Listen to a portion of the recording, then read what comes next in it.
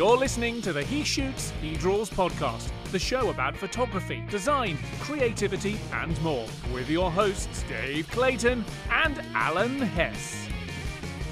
Hello and welcome back to another episode of He Shoots, He Draws. I say another episode, it's been like forever since we've been recording on a regular basis, so it's still like doing it for the first time again. But we thought we'd go straight back into it with having the most guests we've ever had on a podcast, so which I like to call the editing nightmare episode. But luckily our guests tonight are in the same room, so I think that's going to make life easier. As long as we don't mess up. So, good evening, Kirsten and Nick from the Camera Shake podcast. Woo! How's it going? Well, that was very enthusiastic. That's how we roll. It was almost American. And obviously, Alan's here as well. So, hello, Alan, San Diego. But that's a given. It's me and Alan. I'm going to give it my intro to you, and then I'm going to ask you guys to give your intro. So, I'm not going to blow smoke up their backsides. Sometimes there are people in the industry you don't know about, you've never met, you have nothing to do with them, and then by some sheer chance you get to meet, and when you meet you feel like you've been mates forever. These guys, they're still like total strangers to me, but no, we met at the photography show, and obviously I'd been on your podcast and we kind of got to know each other beforehand, and I've got to say you two were just like, it was so cool meeting you, and I said to you, it felt like I already knew you both. Yeah. And I think that comes across in the way you do your podcast as well, is you're so likable and knowledgeable and enthusiastic about what you do that I'm not surprised you get the guests that you get, the guests that you get. So that's me blowing smoke up your ass. Now you introduce yourself. Well, that's really nice of you to say. And you know, when we start feeling the same way about you, we'll let you know. Yeah, please do. I was hoping that by getting that McDonald's delivered to you by would be a starting gift. I've been working since 8 a.m. It's now 8:40, and I've got. Well, you know, we're podcasting style, as I say. Yeah, let everyone know who you are. Well, what you're about. I am Kirsten Nuts, and my co-host Nick Kirby sits right next to me. Together, we are the Camera Shake podcast. We've been podcasting, but actually, well, I guess we're still relatively new to the podcasting world. I guess. Yeah, 2020 you started. Yeah. So we just recorded episode 96. So I guess we're not total greenhorns anymore. That's good. I mean, we said in the very beginning when Glenn and I started it, the wall for most new podcasts, because obviously the podcasting world has just like exponentially gone. We were like, if you get past 8 episodes, you've done well. A lot of people who are like, yeah, I'm going to start a podcast, it's going to be great, that's another thing I'm going to do. And then like after episode 6, it's like, well, I subscribed to you, where have you gone? And then they get distracted, like another shiny thing. Yeah. So lads, look, 96 episodes is brilliant. You know, and I will go into this little, like in the episode, because we're going to talk about what you do. We only do audio. I mean, you guys do video, which is a whole other level of commitment that I'm not prepared to spend any amount of time on. Look at us. Yeah, no one wants to see we're this. like, if someone found us on the back of a slow-moving train across the Midwest of America, we'd look at home in the back of that wagon. We're just like two hobos recording and bluffing our way through. I mean, if our YouTube stats are anything to go by, then the same thing appears to be true for us. But like I say, anyway, you're putting in the effort, and I've like got a real big thing about people who, it doesn't matter about the numbers, it's the fact that you're doing it and you're doing it consistently. And we've got a mutual friend that we're going to get on the podcast because I admire the work ethic of this guy, which is Dave Williams. Yeah. Sure. If ever you want to say to someone, name me a bloke who said he's going to do something and like do it 100 times more than you thought he would, Dave Williams. So anyone who starts a podcast and sees it through and, you know, maintains or increases quality, plus you're recording audio and you're doing video, you know, I take my hat off to you because, that's very kind. You know, two people, it's hard enough, you know, us being 8 hours apart and you two are quite close. So getting that schedule going and obviously keeping it going.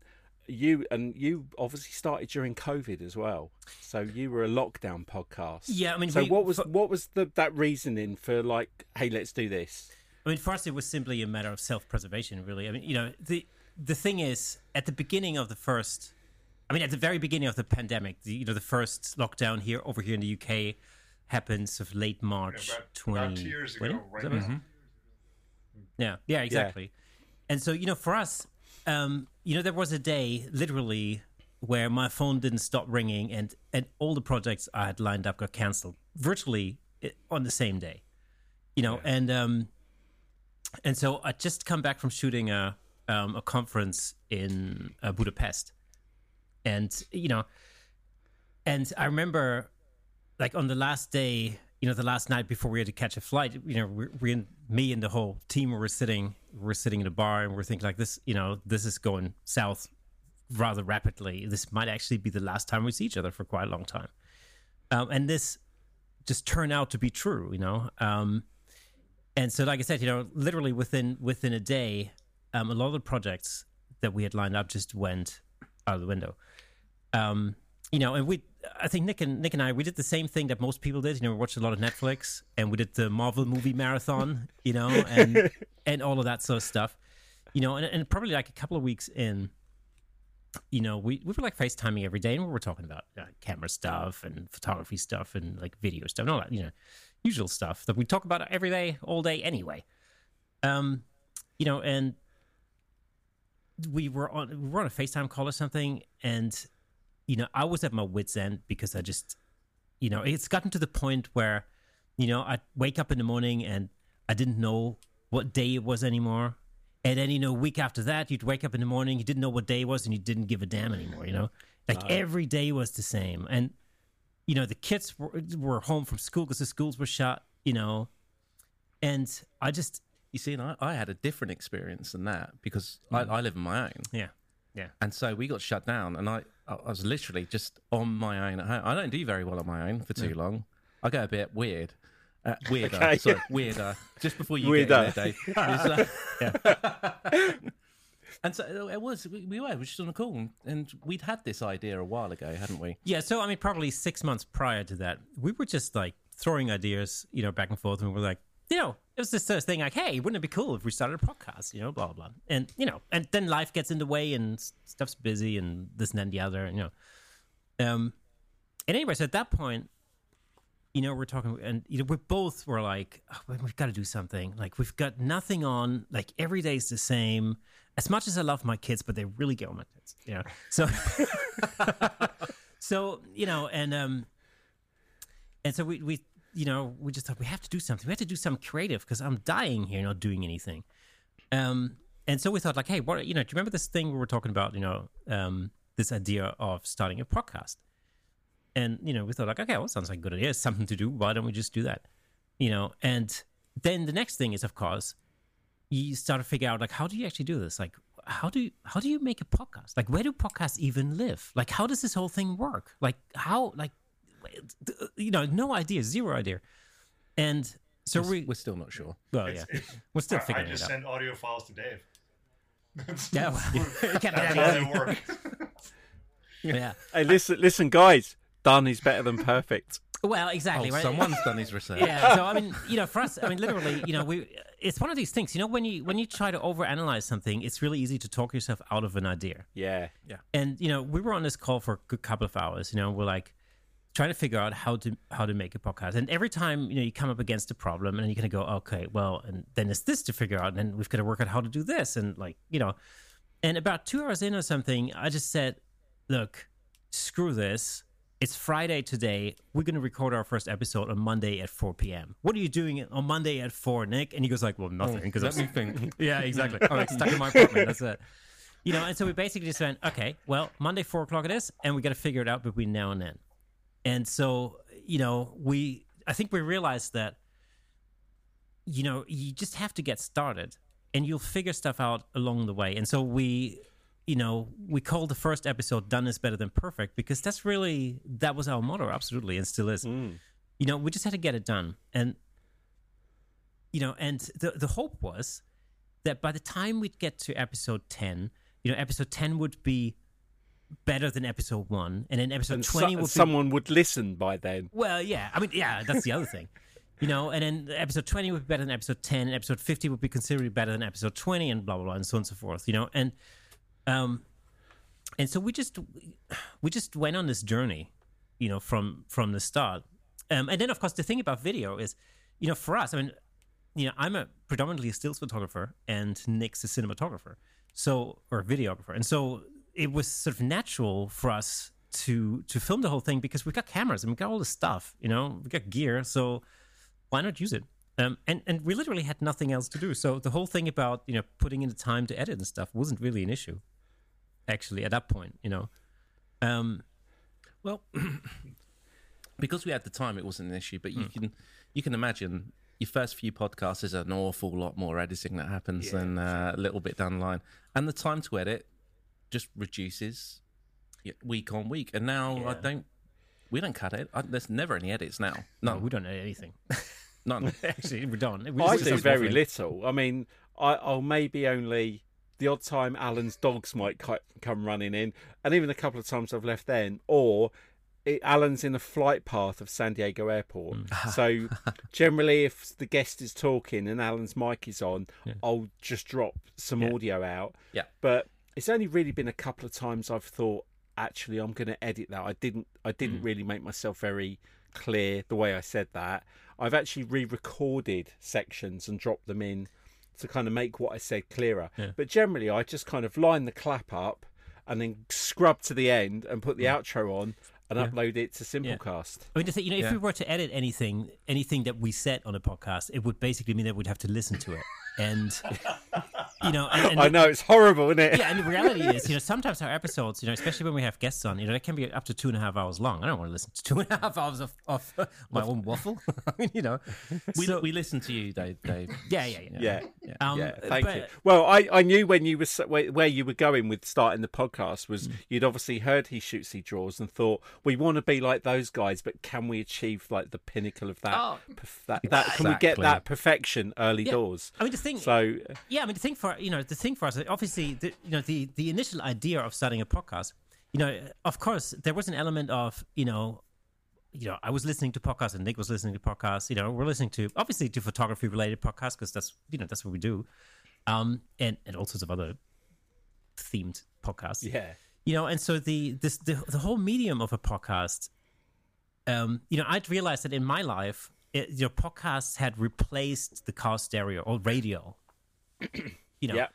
because it was just this thing that where you can listen to what you're really interested in on demand, whenever you want, wherever you want. It's the Netflix of radio. Yeah, absolutely. And so, it became like an attractive medium anyway.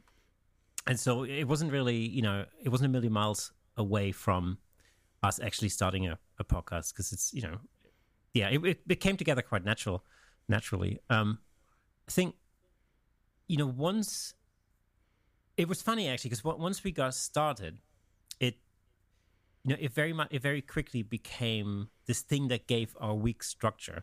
Yeah. Like, you got to remember, this was literally at a time when every day was the absolute same. There was no difference anymore between weekends or Sundays or like weekdays. It all just merged into one thing. And that was the most important thing, was it? It wasn't actually about, we'll get a podcast. Yeah, we'll get loads of listeners. We'll do that. That had nothing to do with it. We did it because we wanted to do it. And we wanted to do something creative, something fun, and keep ourselves sane.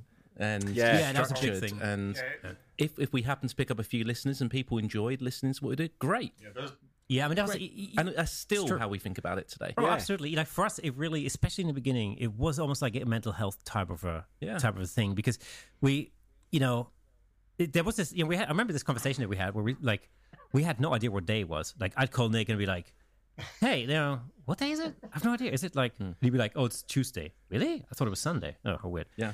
And so what we then decided to do was we decided to record on a Monday and then release on a Thursday. And so the week then became structured. On a Monday we knew we had to record something. Then we had to edit it and get it out and whatever. And then on the Thursday go out, and then we'd already start planning for the next episode. So it was it gave us this weekly cycle and structure. And so it actually made both of our lives, a lot easier. And I'm saying this. I mean, I have 3 kids and a wife, so at least I was stuck in a house, but at least I wasn't on my own. I still had human interactions. Whilst for Nick, I mean, I guess it was probably very similar for you guys, but Nick was literally stuck in his apartment, without being able to see it. I think your mom was the only person you sort of got to see. She'd pop to the front door and say hello, and vice versa and whatnot. That's it. Yeah. That's it. It sucked. It sucked. Really sucked. I bet it did. Yeah, I had it the best. I said I bet it did. I literally had it the best. I mean, other than the fact that all my work disappeared in like a 4-hour span of time, and everything shut down. Yeah. My wife ended up working from home, and we have 2 dogs, and so I set up her office is in one room, mine's in the other room. It was just the 2 of us, which is wonderful. Everyone else left us alone, which is even better. The podcast really was a sanity thing, especially those episodes towards the middle and late end of 2020, because I mean, if it wasn't knowing that I had to sit and record for Dave, the day drinking would have just gotten right out of control. It was bad enough. I mean, it's noon here, and I'm already on my first bottle. It's Diet Coke right now. And the COVID timing with Alan was like, for us, was kind of an opposite thing, because Glyn and I had already started. Very similar beginning to you. It's like, look, we're chatting for hours on end, and we are taking the piss out of different things of the industry and laughing about stuff and discussing it. And I'd already started doing another podcast, and I'd previously worked on a podcast years before, so I sort of enjoyed the medium because I don't like being on camera. So when Glyn and I started, it was very much the same thing. It doesn't matter what the first one sounds like, because we haven't got 1 million listeners from day one. We're lucky if 2 of our mates and our mum might listen. Yeah. So it's kind of like you say, get the first one, get it out and learn, okay, timing, did this. Glyn was doing all the editing very early on. He probably did more editing, and I did all the marketing. So I did all the branding and the uploading and paying and getting, everything, getting guests, and Glyn was editing. And amazingly, we just got right out the gate really well. Numbers were phenomenal for a small podcast. And then we got sponsors straight away, which was kind of a bit of pressure, because then you've got to suddenly start having good guests and getting the numbers. And it was quite stressful, because we didn't have time to work into it. We were kind of really going super fast. So when COVID when we got to that early part of 2020, Glyn had already started to kind of have other things going on and was backing away, and I'd started doing more editing, and I found I was doing more of the podcast, which is no disrespect to Glyn, because he was doing that 3945 Portraits project. He was trying to move house. He had other work stuff going on. And it was kind of coming to a natural conclusion that when COVID struck, that was at the time where kind of Glyn couldn't commit to it anymore, and was the perfect time for Alan to join. And I would say season 1 is me and Glyn, season 2 is me and Alan. And for me, I felt a change in it, because I don't want this to sound anything negative to Glyn, because it isn't, but the dynamic changes, because mine and Alan's relationship is different to mine and Glyn. Glyn and I travelled together, we roomed together, we've done everything together for ages and ages, whereas it gave me and Alan a chance to just spend a different kind of time together, and chat. I mean, we were chatting anyway. We would have 2-3 hour conversations regardless of the podcast. So COVID was sort of, like Alan said, it was his industry stopped. And I've really enjoyed it, because we had no sponsors. We could record at our own pace. We could put an episode out whatever day we wanted. It was really look, we've got a really good loyal listener base. I've never had a single email saying, "Oi, where was the episode on Monday?" Maybe a couple of social media oh, you guys got an episode coming out soon. But no one's ever really lost any sleep over us not recording, and we were able to take breaks, and we were able to kind of relax and enjoy it more. So yeah, and obviously looking at your content, and you've done 96 episodes, and I was looking back through. It's a little bit inspirational for me, because even though we've been doing it longer, the trap we fell into was interviewing people all the time.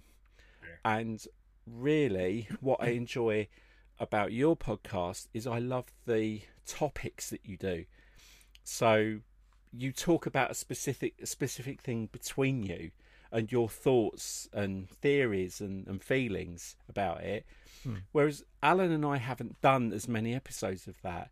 So I know the show needs a shift, in that we need to step away from always having photographers on, and obviously designers, but we want to spread out a little bit more and have more people connected to the industry, but not necessarily the same people, and then talk about the topics, talk about things that we've got an opinion on.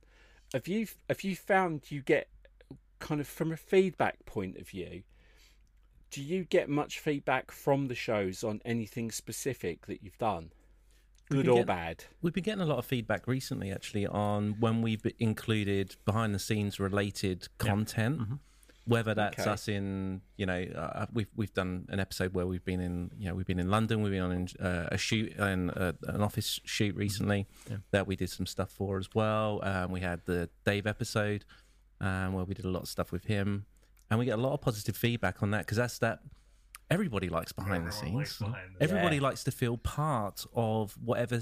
The process. Precisely. Yeah. And it's that voyeuristic style that just really, really works. And I love that kind of content. I love that. And we want to do more and more of that this year. Yeah, and I remember actually when we're at the photography show, I remember, hanging out with you and with, Tommy Reynolds and Dave Williams and stuff. And, and everybody kept telling us, like, you guys should do behind the scenes stuff, because people are really into that. And we were like, okay, well, sounds like a good idea, and blah, blah, blah, that kind of stuff. And what has been interesting really is literally, we have people getting in touch with the show going like, oh, it's really awesome to see you guys in action, because, of course, it makes sense.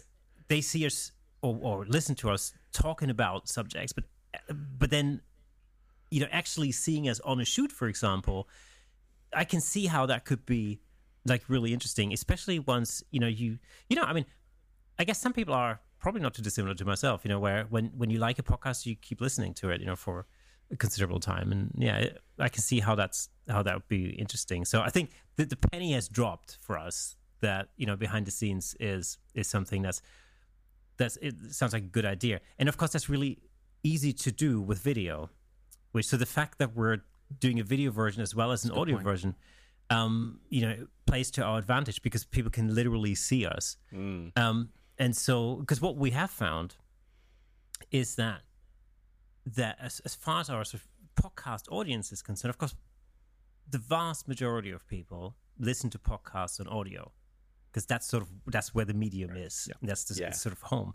And YouTube isn't exactly the platform that people would look for podcasts. So the people that come across us on YouTube, they probably come across us by chance, or they check us out because we waffle on about the fact that there is a YouTube version, on the show, and then maybe some people might want to go and check it out or whatever, and so really our podcast is sort of much more successful on audio than it is on YouTube. Definitely.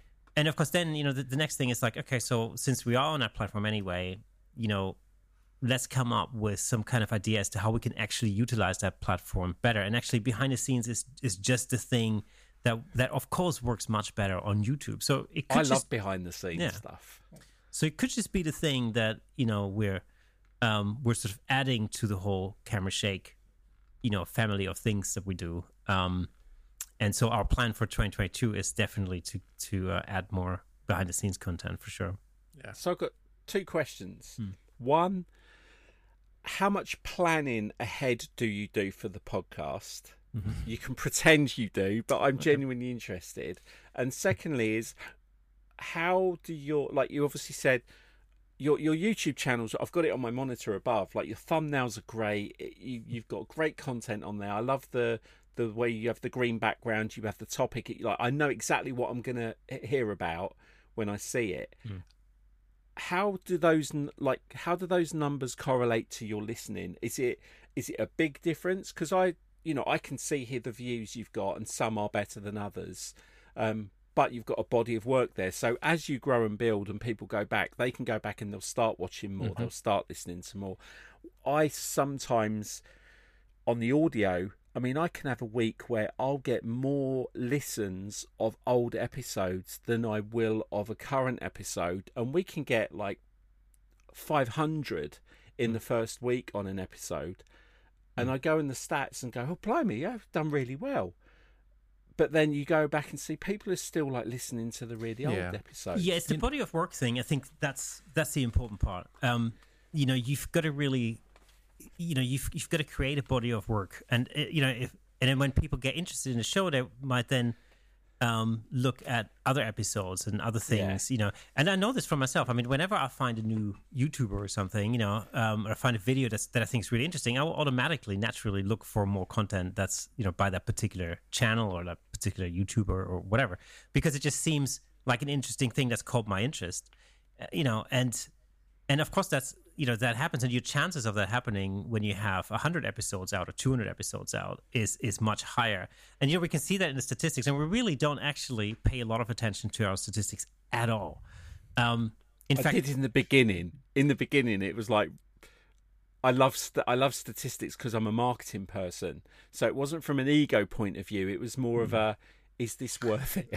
Like, where are these people coming from? Where are they finding us? Yeah. Why? What episodes are responding better than others, and why? So the thing for us was like, I think in the very, very beginning, we were totally over-analyzing stuff. We were like thinking like, oh, how do we have to structure it? What's the perfect length for a podcast? And all that kind of stuff, And I'd be like, God, he's going on about it again, isn't he? Yeah.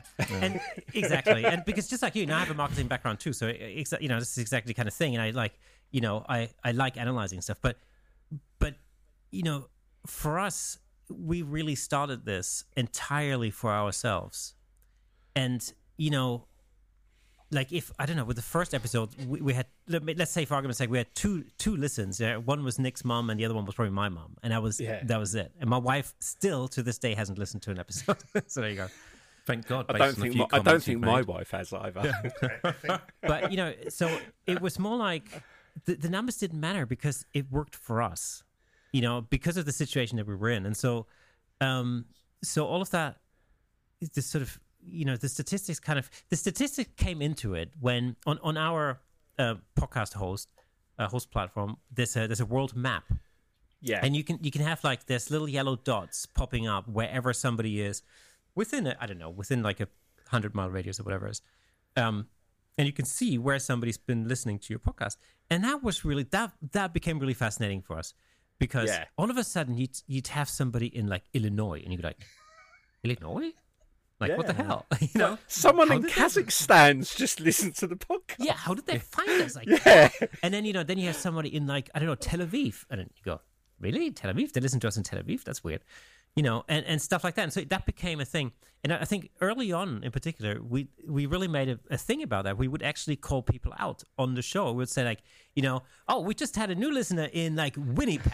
If that is you, get in touch with us because we would love to hear from you. And they did. And so all of a sudden, you start talking to people and you start kind of figuring out, what they're doing, like when they're listening to the show. And, people say like stuff like, oh, every Thursday, because we release on a Thursday. So every Thursday morning I get in the car and it's the thing I listen to on the way to work. And you kind of go, wow, that's really cool. There's nothing more motivating than actually hearing from someone who does listen to you. No matter what they're saying. It doesn't really matter. Yeah. But it just, they actually enjoy it. Great. It makes it worthwhile. I'll do another one. Yeah, it makes it worthwhile, and it's good to give them a shout out. It's on the flip side, I said to Alan, because we recorded an episode last week that I've got to edit and put out before this one. Yeah. Because we say that we've got you next. So because I never say that we've got a guest coming up in case I jinx it. But on this one, it was like, no, I'm saying who we've got next. So they're definitely on. We did a 2-parter episode. We had a big catch up and it was kind of, we split it down the middle. And in the second episode at the end, I said, look, if you've stuck with us this far, and weirdly, the numbers, like, the numbers were pretty decent compared to what we used to get, because no one was commuting and people started commuting again, so we noticed a little bit of a spike. But it was just to make sure, like you say, as long as you can see someone's listening, great, it means it's working. But I said, look, if anyone out there's got this far, I've still got some T-shirts left. He Shoots, He Draws T-shirts. I've got an XL, and I think I've got a medium, I think it was. And I said, so if because I said, with one for a man, one for a woman. I was like, oh no, I can't say that anymore. Like, one for a big person, one for a small person. You can't say small person anymore. Is it the first time beings, I corrected myself on that, and I was like, okay, I've got a big T-shirt and a small T-shirt. If you're a big person, you can have XL. If you're a small person, you can have a small one. All you need to do is just email me at podcast@heshootshedraws.com and just say hello. Tell me where you are. Just say something.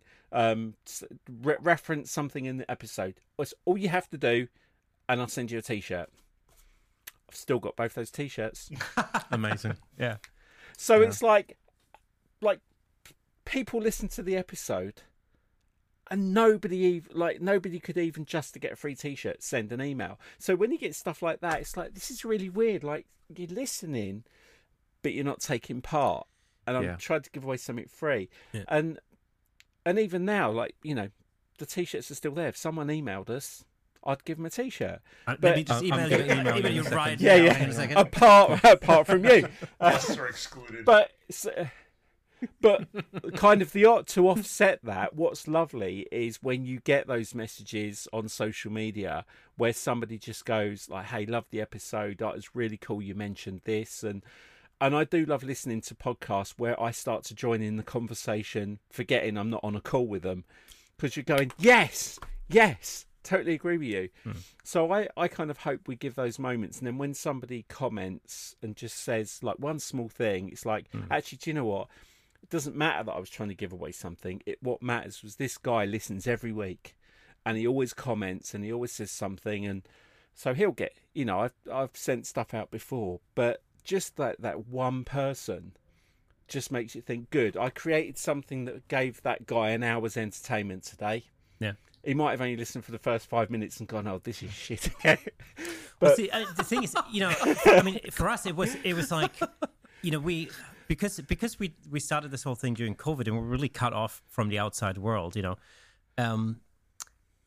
first time we were let out was pretty much the photography show. That was like the first big event that we went to. Yeah. And I remember, we walked up to the Canon stand, and like the head honcho at Canon turns around, clocks me, and goes, "You're that guy from the podcast." And we're like, "What? You what? Me?" Yeah. And it's like, you're like, "What?" And he goes like, "Oh yeah, And so I said, like, oh, we're just here, to ask you a few questions if that's okay. And he goes like, oh, yeah, I've got half an hour. Come on. Do you want to check out the new R3? It's incredible. Yes, we want to. Please, thank you very much. Take it outside. Yeah, it was incredible. So I think it sort of dawned on us then that there may be some people listening to the show, and really, and also, the other thing, of course, was the photography show for us was like a big thing because we met so many nice people and Dave. One person not so nice maybe. We met so many nice people and Dave.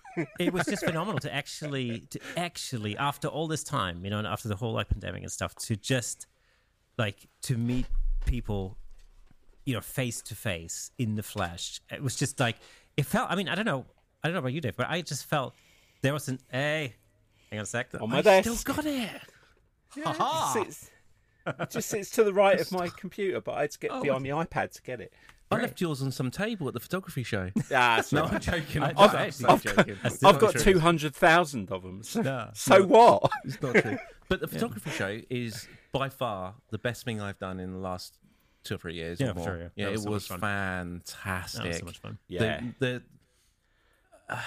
You can fluff this up as much as you want, but the truth is I've never met a bunch of people as nice and as friendly and as welcoming and as accommodating as everybody I met at that show. It's just unreal. I want to get Alan over. I just wish, but I think that's true generally in the photography and videography ecosystem. when I first went to Adobe Max a couple of years ago, and I'm just a photographer. I kind of use Adobe products on the side, but my main thing is literally pressing the shutter release button. I like software, and I have a degree in computer science, and all but I really just like taking photographs. But everyone I met there, all these creatives, for lack of a better general term, were amazingly accommodating and friendly and wanted to share stuff and just like you're part of this community. And I'd seen that at Photoshop World, but it was smaller. And then Adobe was, I think the Adobe Max now has an attendance of 1.5 million or like per day. Really? I think it goes up by 1 million every day. At least 100,000 people every hour. It's like a crazy number that they throw out randomly. But literally, you're sitting in a room with 4,000 or 5,000 people listening to someone talk about their career. Dave Grohl was one of the guests last time. I mean, unbelievable just to hear about the creative process. M. Night Shyamalan was a guest. Just to hear about how they were doing. Quentin Tarantino. Yeah. Tarantino one year. And it's just so you're sitting there surrounded by a lot of people who are really into the same thing you're into, and you're not in competition with them. It's not this like, I've got to get better, so you have to stay worse. It's like everyone tries to be better together, which is a really interesting, experience to have. It's just. Yeah. So I'm kind of looking forward to the photography show. I got to get out to London when it's actually happening because I have lots of reasons to get out there. I just need to time it right. I have a bunch of family who lives out there, so. Oh, really? Yeah. Cool. Yeah, it's September again, isn't it? It's September. September. Yeah. I mean, I've worked there. I've got a history going back with Future that it's all based around networking, friendship, communication stuff. And I got that gig. I visited their first one they did, and already knew some of the guys there. And I've been to the previous event, Focus, which was dying on its arse. I mean, the last one I went to was like a funeral. It was really awful. Wow. And then the photography show took it over, and it was all fresh and new and completely different. And I'm not a photographer. I just go because my friends are photographers, and I can go with no money and come home satisfied. I don't feel like I have to buy any gear. It's just, they are good people to be around. And as a graphic designer, when you tell people, when they go, oh, what do you shoot? I go, I don't, I'm a graphic designer. And then they go, oh, I need a graphic designer. So the second year was the year I started working for them. I've worked every year since. And it is like one of the best weeks of my year. Yeah. Just the meeting guys like you, that people come along and say hello, and I managing the stage, so I get to meet guests, and like fell in love with Tommy Reynolds. One of the nicest men I've ever met. And he's going to be on the show as well. I know you've already interviewed him, but like I get to meet people for the first time. There's one or two divas kicking around that they stick out like a sore thumb, but 99% of the time people come up, they say hello, you chat. All right, it's difficult this year because there was no like weird hugging and masks on and everything, but I just love the vibe that you get because all the vendors are great, all the instructors are great, all the staff are great, and it is kind of people meeting up over at the hotel and all going to the bar, and it's just such a lovely show to be around. I almost wish I was a decent No, I'm a good photographer. I'm a crap camera operator. But as an industry, like I've said loads of times before, photography to me is like music and football. I love it, but I don't have to do it to enjoy it. Yeah. I can just enjoy it as a kind of like someone looking in, and I'm just glad that with my experience, I've managed to meet and be around some amazing photographers. Yeah. Not feel intimidated, but what I found really interesting about the photography show was that normally you as a photographer, you're surrounded by this much gear. As you said, I mean, you would naturally spend a lot of money, right? But for me, this year was not about the gear in many ways. It was about the people. Yeah. I think the atmosphere for me was just, it was electric because people hadn't seen each other for 2 years because the previous year the show didn't get canceled, but it went online. Yeah. And so it was the first time in like 2 years that people actually met each other again face to face, and there was such an electricity in the air about that. You know that we were just. Well, do you buzzing. remember when we arrived? We were just walking up, and you passed one of the hotels before going into the arena, right? And we'd spoken to Tommy Reynolds, obviously multiple times on the podcast and offline and whatnot, a lot over the many months, and just out of nowhere. He just heard a Camera Shake podcast. We look out, and it's Tommy Reynolds over there, and he runs over and gives you a massive hug. And that was pretty much the kind of experience. That was our opening salvo. 2 days. Yeah, that was the first thing that happened. And Tommy is literally, and you say he's one of the nicest men you've ever met. He's literally become a family friend. Yeah. And it's been great. I mean, it's just been amazing. To build relationships and just to. As humans, because the thing was, the one thing we realized very early on when we started having guests on the show was what became really interesting, especially once we got some more kind of, more well-known people on the show. And that was actually also the one thing that I think sort of made it quite attractive to our listeners, was the fact that we were all in this thing together. The listeners had the same experiences that we had throughout this pandemic, and they were the exact same experiences that our guests had. And no matter whether it's Aaron Nace or whether it's, whoever it may be, we're all having the same experiences here. So that means we all have something in common, and that's immediately stuff that we can talk about. Yeah. And I think what made it, relevant and really interesting, I hope anyway, for our listeners, was that you listen to somebody that maybe you look up to, maybe you have a lot of respect to, or somebody who's like, a major player in the industry, and you listen to them talk about having the same problems and issues and worries and fears that you have, and somebody like that's going through the same stuff that you're going through in this pandemic, and then they talk about how they're handling it and what they do about it, and you listen to this and you kind of go, oh yeah, that's a really good idea. I haven't even thought about that. And for us, talking to so many people on the show, I mean, that was the thing really from a mental perspective, that certainly for me, and I'm sure the same for Nick, that's helped us immensely throughout this whole thing. It was just listening to people, getting a different perspective, and somebody said something and you kind of go, oh yeah, actually that's right. Why haven't I thought about this before? I think it was lockdown 2 that we went through it, and I've made no secret of it on the podcast that I really, I really struggled over that first lockdown in particular, the second one, and more so in the third as well. And I had a really, really hard time, and we talked about that a lot over the first sort of tens of episodes and whatnot. And as lockdown 2 was about to happen, I'm pretty sure it was lockdown 2. It was going, oh my God, it's announced, and in 2 days we're going to be locked down again, or 3 days, whatever it was.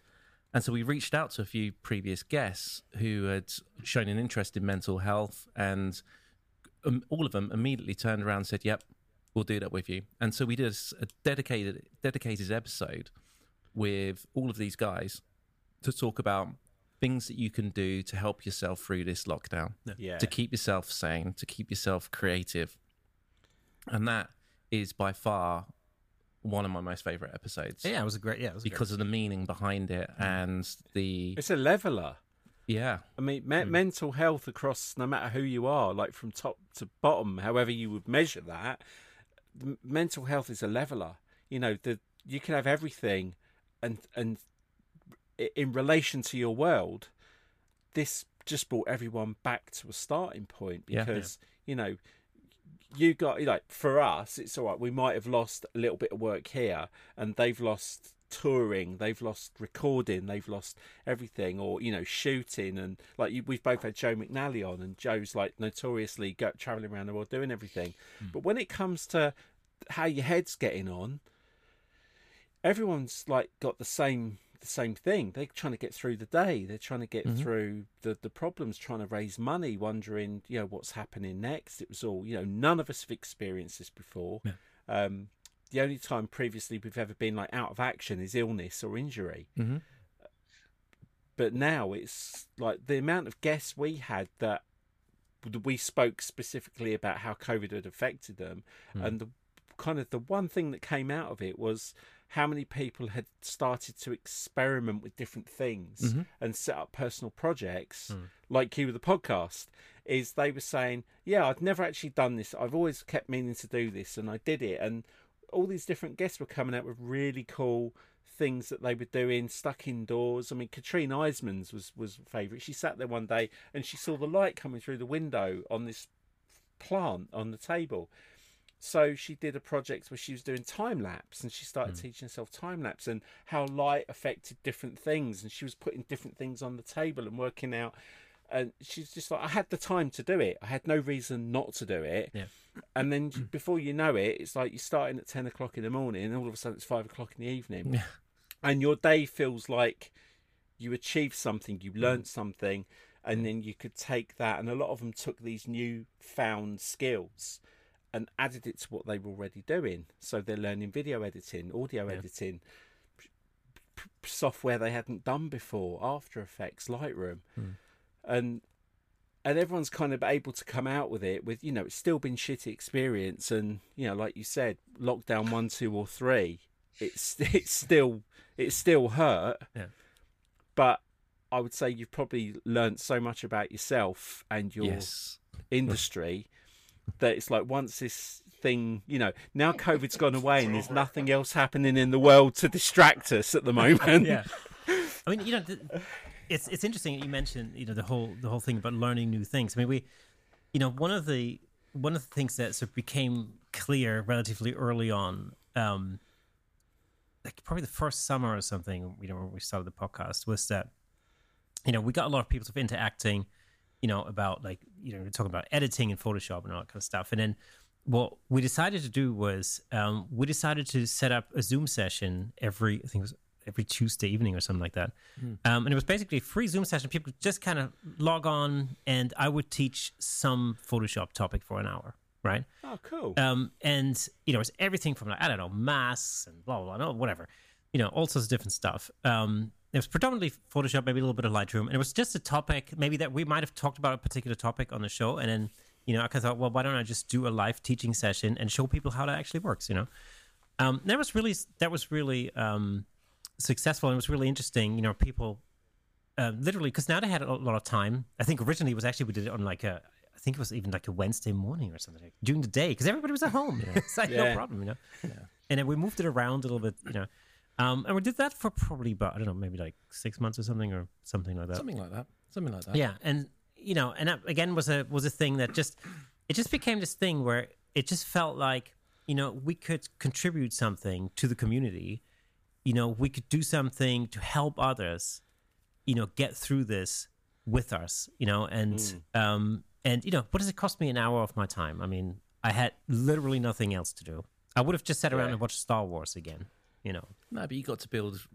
Also not a bad idea, but, you could do that. you got to build stronger relationships with people that you perhaps already knew, and met some people that you hadn't met before as well. And not to sound dramatic, but you giving up an hour of your time for someone is life-saving. It could be life-saving. Yeah, exactly. It could just be what that person needed that day to change the way they were thinking and do something. Yeah. To answer the original question, because you kind of got to a point where the answer to the question then going forward is planning. Oh, planning. Planning your episodes, but also now as we are starting to come out and get back to some kind of normality, and you find we can all get out more. Do you feel there's going to be a difference in the podcast now you got a bit more freedom? Is there anything you've thought of? Oh, we can go and do this now. Well, I mean, yes, in the sense of we can do behind the scenes stuff, because we actually have shoots that are actually happening, right? And so that's definitely a big difference. I tell you what is becoming challenging, let's say, is that because we're so much busier now, it is becoming harder and harder to find a slot every week for both of us to actually record an episode. Mm-hmm. And I mean, really difficult, to the point where it's kind of getting up to Wednesday night, and we always release on a Thursday morning. Yeah. And we still haven't done it, and we've got to jump on and to get it done. And we have missed 1 week, I have missed 1 week in 96 weeks. There is a technical reason for that, to be fair. Yeah, so basically, we sort of pride ourselves that, regardless of whatever happens, we've even recorded an episode in the car on the way to a job. Yeah. That's basically, we will stop at nothing to get something done. Yeah. Like, we were literally, it was like a Wednesday morning, and we were driving to a shoot in London, and we knew that drive was going to be like 50 minutes long or something like that. So we sucker cropped the camera on a windscreen, and, Sorry, we what? Sucker cropped is another thing. I don't know. Listen, what you guys do in the car... right, to get through an episode. But we People pay good money for that. Yeah, we'll stop at nothing. So, and we just basically, recorded an episode just driving in a car, and you literally see me drive, from Eton to central London, and that's it. That's the episode basically. Yeah, we don't talk. No, basically, we just chat. The sound of tarmac. It was just that best episode ever. Yeah, to be honest, it was not dissimilar to any other episode that we do. We really, because we sort of have two formats. One is obviously having a guest on the show, and the other format is just us discussing things. So that kind of made it easy, on the weeks where we didn't have a guest. It was just, we'll just do that. It's no problem. But there was 1 week recently where I went on a short break with my wife to Wales, and we'd hired this Wales. You can't call that a holiday. Well, no, it was just it's supposed to be a getaway, just for my wife and I. Leave the kids at home, leave the dog at home. We've just lost a whole Welsh contingency. And, both of them. And so we'd found this house, which is a listed building. It's like really cool. It's like a former like waterhouse or something on top of a mountain. It's really awesome place. Like in this estate, like surrounded by pine forest. It was just flipping awesome. All I'm hearing is no internet signal. Yeah, well, exactly. So got it in one. So, but here was the thing. So it was supposed to have high-speed internet, which I thought was great because the plan we made was like, okay, well, when I get there, I take all my gear and we'll just record an episode from there. No problemo, right? No worries. Okay, cool. That was the plan. But then we had a bunch of storms hit the UK. And the first storm, which I now forget, was... Dudley, yeah. Dudley, yeah. So we were in Wales, and we were literally, that storm hit, and the people who owned the building basically called us up like a couple of days before, and I basically said, the storm's already started. We've lost all internet to the house. They just thought they let us know because if we wanted to cancel because of that, then I would have been fine. But we basically said, well, no, we can't cancel. We have to go. And so really, literally when we got there was no internet. And so my wife and I were literally sitting on the top of a mountain in this awesome building, which was wicked. Cross-legged on a rock. Naked, pretty much. Incidentally, that's how my aunt met my uncle. There's the family portrait photo. Yeah. So literally, we were just, and we barely managed to get outside because it was, especially on top of the mountain. Imagine 120 miles an hour winds. It was insane. It was hurricane strength winds up there. We were like perfectly safe inside, but we literally spent the best part of a week just in this building, waiting it out, and it was awesome. It was actually a great getaway. No internet, no distractions, barely a phone signal. It was great. Sounds like lockdown. I know. Yeah. Good old times, And if anybody out there knows Kay, you know that 95% of his time is spent looking at his phone. Not anymore because I've got this watch now. Oh God, it's a damn watch. But so that was, unfortunately, there was literally we had to admit defeat on this occasion. There was so you've never done a solo episode. I've done 2. Right. Very weird. I had to make a load of notes to kind of go through the topics, and I mean, by the end of it, I was amazed I went on for as long as I did. But then I was thinking, man, like these radio DJs that go in day after day after day, right? The ones that do it alone and don't have the, like a friend of mine's on Virgin Radio, and I'm like, oh yeah, I'll listen to you. And I think I recorded I said to it, I sent him a message and said, I've just listened for an hour and there's been 7 minutes of you, which to me is like not DJing anymore. But when you get the ones who don't have the zoo, like Chris Moyles and Chris Evans, where it's just them, I think, well, how do you just like keep going day after day after day and find things to talk about? Because I had to like make sure that I had enough to talk about. That's kind of, well, it's going to be a little bit of my opinion or my review of something, but I did not want to make it a habit. But it was a case of, we were at a point where, like you, it's Monday, there needs to be an episode. I need to get something out. And something you just said, like the same with me and Alan, is Alan's work's picking up again. I've got a day job and I'm doing stuff in the evening. Us trying to find that day that works, that I haven't got athletics for the kids or football with the kids or, something going on. And then it's like, okay, well, we'll record this day. I'm just going to put the episode out when I've edited it.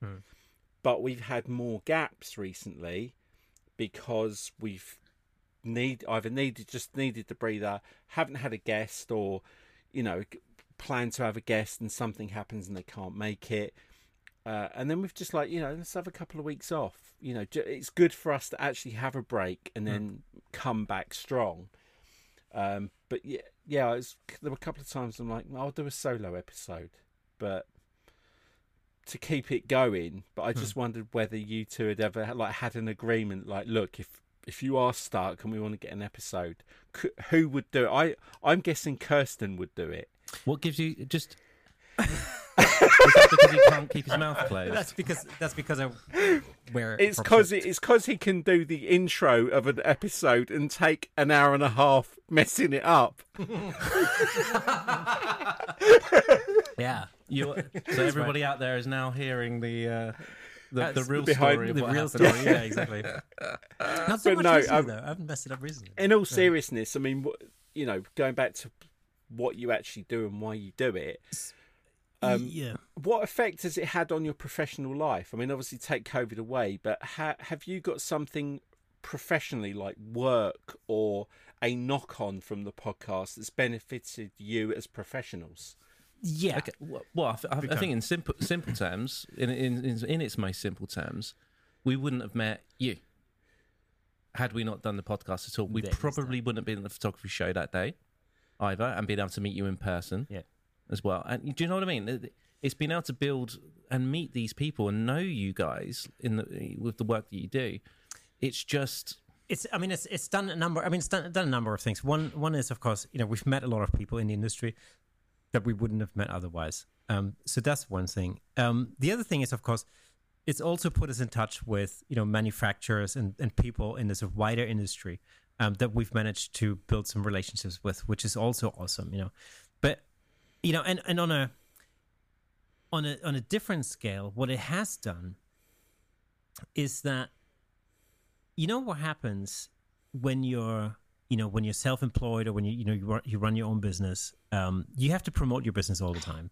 And of course, then when you enter into a period of a couple of years where really your work stops, it's really easy to be forgotten, because you've got no content to post online and, you have no shoots and, you're not really creating anything. It's really easy to kind of drop out of that. And the podcast was really one of these things where we were always talking about online, whether it was on Facebook or whatever. We were always talking about, that's another podcast episode, or we're just doing like little things. So like, here's us just recording another episode. So it was always a thing that kept us, top of mind, as they call it. So from a marketing strategy point of view, it was sort of a top of mind kind of strategy.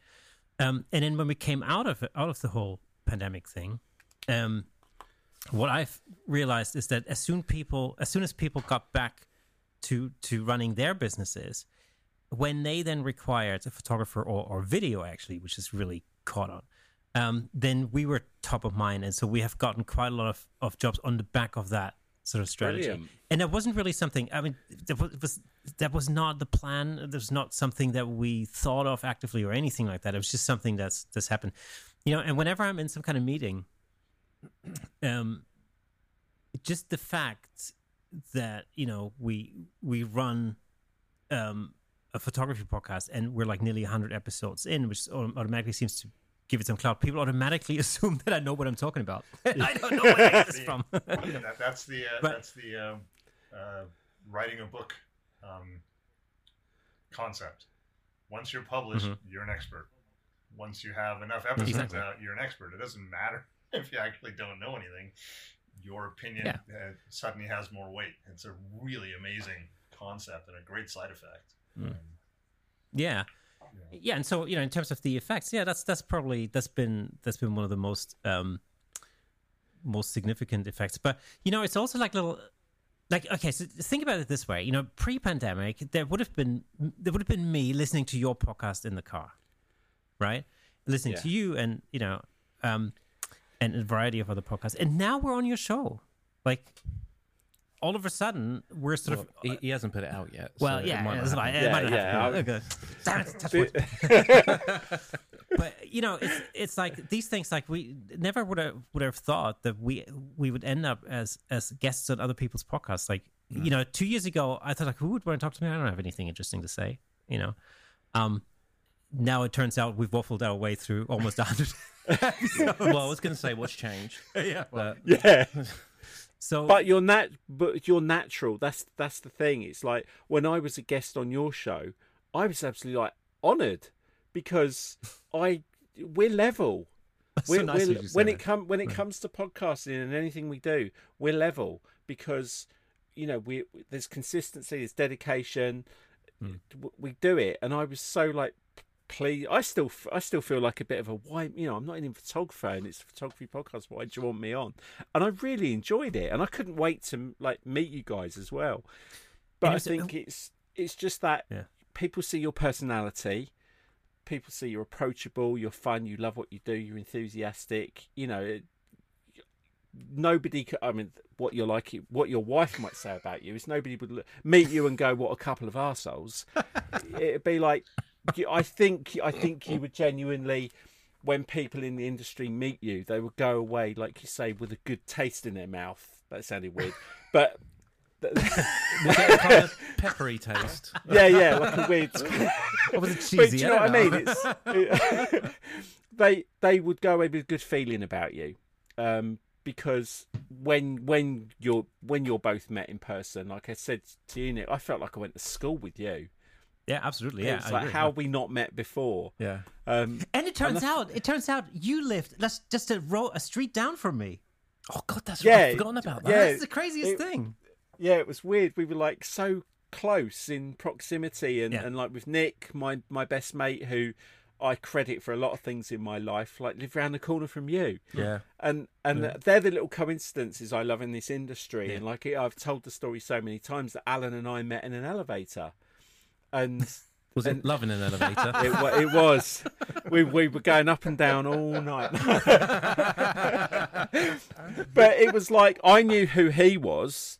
He obviously knew of me because of I was doing like the whole Nap Evangelist thing at the time, and I just happened to be looking at my phone, and Alan was next to me, and I'm like, "There's Alan Hess." Ooh.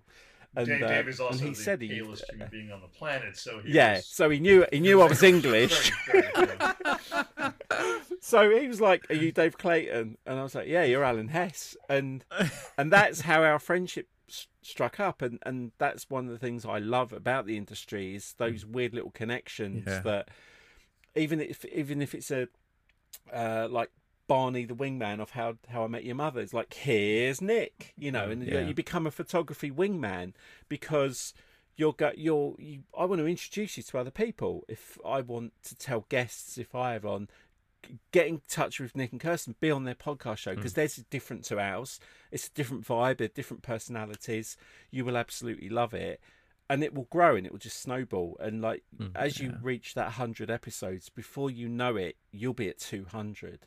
And you'll be looking back at your body of work going, wow. Like, I mean, one of the questions I've written down was, thing with the guests is people like Joe McNally and Moose Peterson don't just say yes to everything. No, that's so true.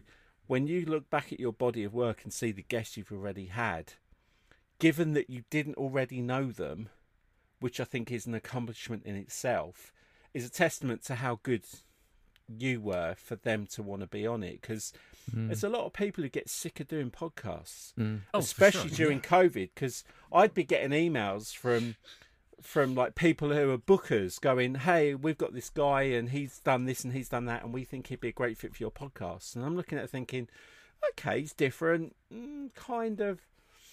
I don't know if I want to talk about that on the podcast yet, but at the same time, I also don't want to be one of 25 podcasts next month that are all going to have the same guest on. With the same interview, with the same...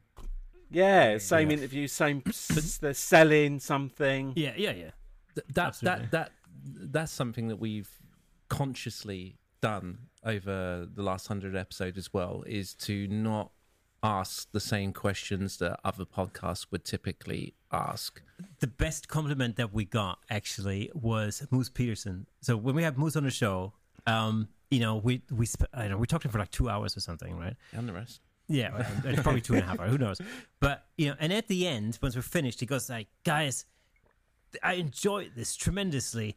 We chatted for 2 hours and we didn't mention f-stop once." You do a good it's because that's not.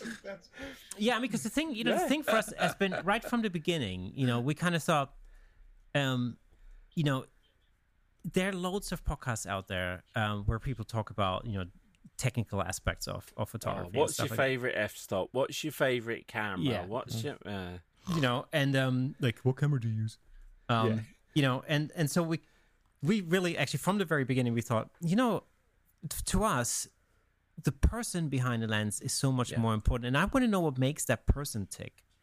I want to know how they think, how they got to where they are, and like how they approach what their approach is. Rather than because if somebody wants to know, like, what camera and what lenses, how do you like this? There's 4,000 other videos on it out exactly. there. And the truth of it is, if you want to figure out like technically how Peter Hurley shoots, there's like 1 million YouTube videos out there, and it also changes all the time. Yeah, But with Peter Hurley, it's like, what made you want to get your ass in a boat and hang out the side of it and compete? Yeah, exactly. Or my favourite question was, what did you want to be when you were growing up? When you were at school, we all want to be something. Technology. This was the other thing that I thought was quite good with some of the older guests was we couldn't, other than Star Trek and science fiction, we could never have imagined the technology we've got today. Absolutely. 20 years ago. Sure. Yeah. When you think 15 years ago, there was no YouTube, there was no Facebook, there was no Twitter, there was no, just a short time ago in our lifetime, we could never have imagined the kind of technology we've got today. So when you go back like Generation X, my generation, when you were at school, what did you want to be? Photography would have just been a film camera. And then trying to find something that could make you money. And I've said before, I don't ever remember a conversation being had when I was at school, and I didn't go to university or college or anything. I left school at 16. I don't ever remember a careers advisor ever saying to me, have you thought about leaving school and starting up your own business and being a creative?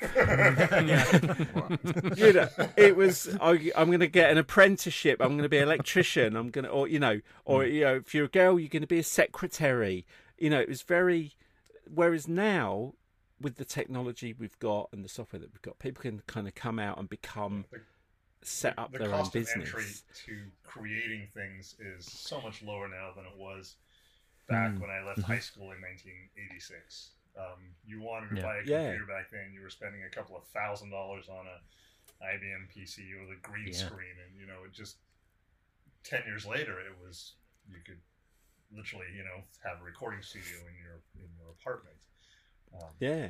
My first computer was an Amstrad CPC 464 with a data set with a tape rather than a disc. And I programmed the theme tune to Miami Vice or something in it with programming with BASIC. You just said a whole host of words I've never heard before. Well, exactly. So that's because do you remember Gateway computers? Yeah, for sure. Yeah, and FreeServe.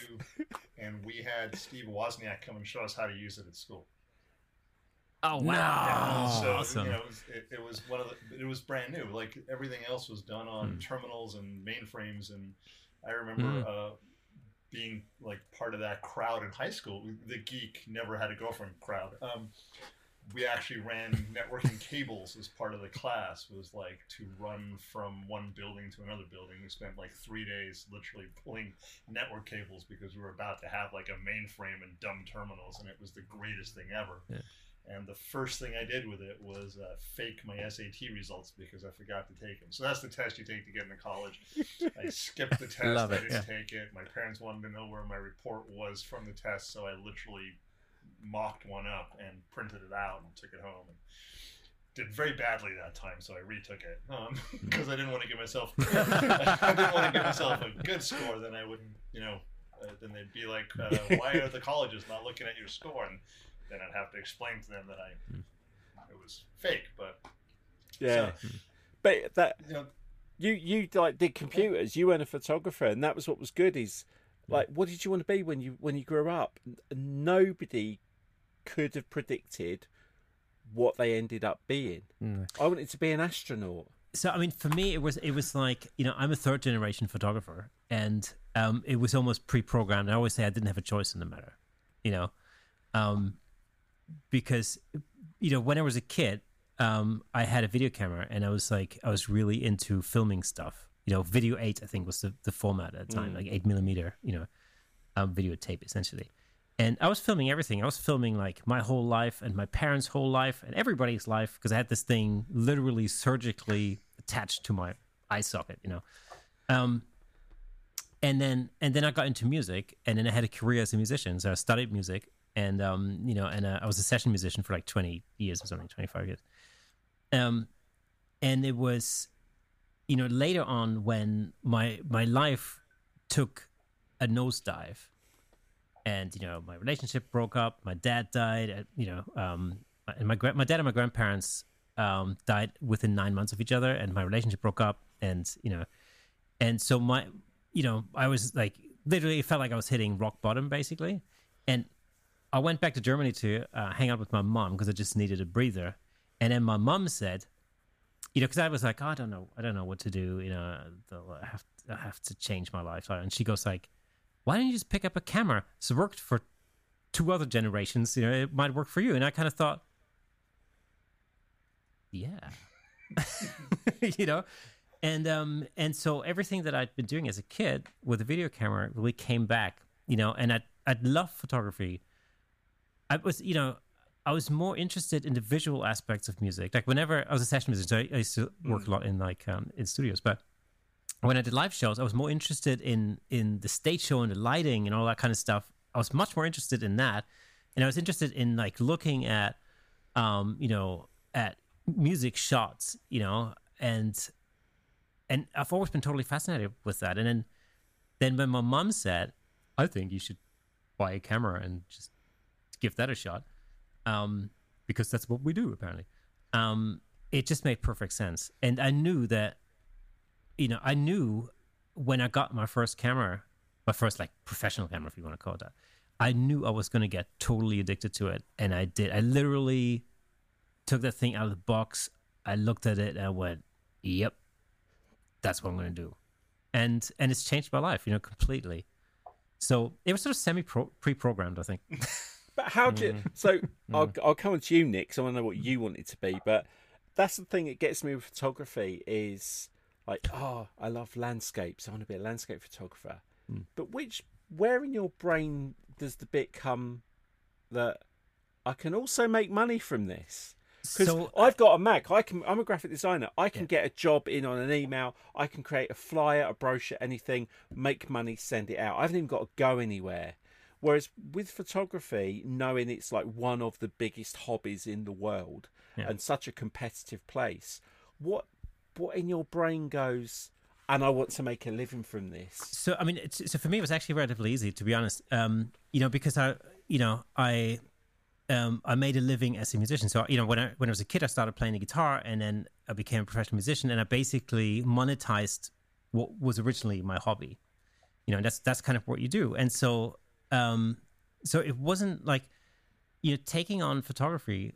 It wasn't a million miles away. Plus, photography is a really expensive hobby, so that's the other thing, So, at some point, for me, it's very quickly. It was like, okay, I wonder how I can monetize this, in a sense. And in the beginning, because I actually, and this is why I'm really looking forward to having you on the show, Alan, because I started as a concert photographer. I literally just stepped off the stage and started shooting my friends. Yeah. And you realized there was no money in that at all. No, exactly right.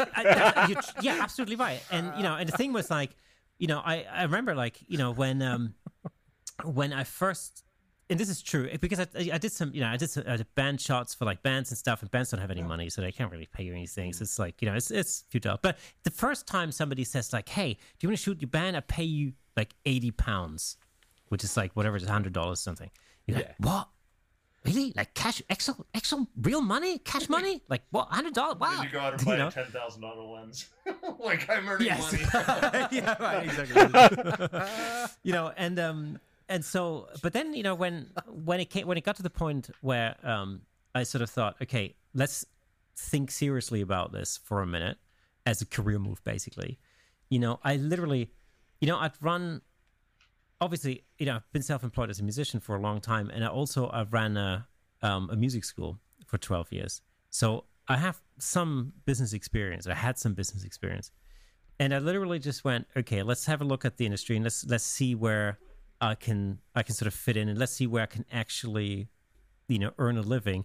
And for me, it was corporate photography, and so I went into corporate photography, and that's it really worked for me because, my clients are corporate clients, and I don't have to really deal with individuals. I deal with corporate entities. So, there isn't really, you never haggle about price. It's basically, it's really simple in many ways, and it's not like, imagine if you're a family photographer and you're doing lots of little portraits for relatively small amounts. You have to find lots of clients.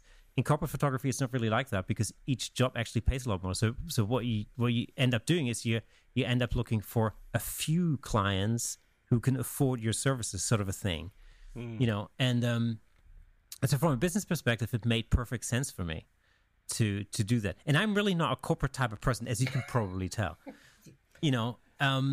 but nevertheless, it worked really quite well. And so I specialized in conferences, so that's what I did. Pre-pandemic, and of course it was all fine. It meant I could travel, and I met lots of really interesting people, and all the rest of it. I really enjoyed it. But of course, when the pandemic hit, the conference sector just died a sudden death, and that was it. All of my all the conferences I had booked for the remainder of 2020 just went. It all went, and at that point, I thought, okay, I'm gonna have to recalibrate what I do, and I started looking at local smaller businesses, because at that time I was living in this place that I still live in a place called Rickmansworth, which is just outside London. Ricky, small, for the locals. Ricky, yeah. Yes, it's a small town, but it's near London, and it's near Watford. There's two big towns that where you have a lot of business, and I thought, I don't know anybody here, because basically my corporate clients are usually international clients. And so, I'd go and shoot a conference. Like if I was lucky, it'd be a conference in London, but then again, you might be in Germany, or might be in Hungary, or wherever. And so I really never had a chance to actually make any connections locally. And the pandemic really gave me that opportunity to, start joining networking meetings and get to know local business owners, and just kind of recalibrate things. Because, when the conference circuit comes back, I'd love to, do that, continue to do that. But I can also now connect with local business and do slightly other projects, for that. And that sort of led up, it's led to all sorts of different things. Like, for instance, Nick and me decided because during the pandemic, it was so frowned upon, shooting people. Like, shooting people was frowned upon because we couldn't go near anybody. So we started shooting cars. And, and that's sort of, in a long-winded way, sort of ended up with, us shooting a project for Harley-Davidson, for example. Wow. We would have never done that had we not started shooting cars and motor vehicles during the pandemic. So it was just a matter of actually just being creative and looking at opportunities and, doing things. We shot a street sweeper, like a road sweeper. Oh, that's right. Oh my God. That's hilarious, man. God.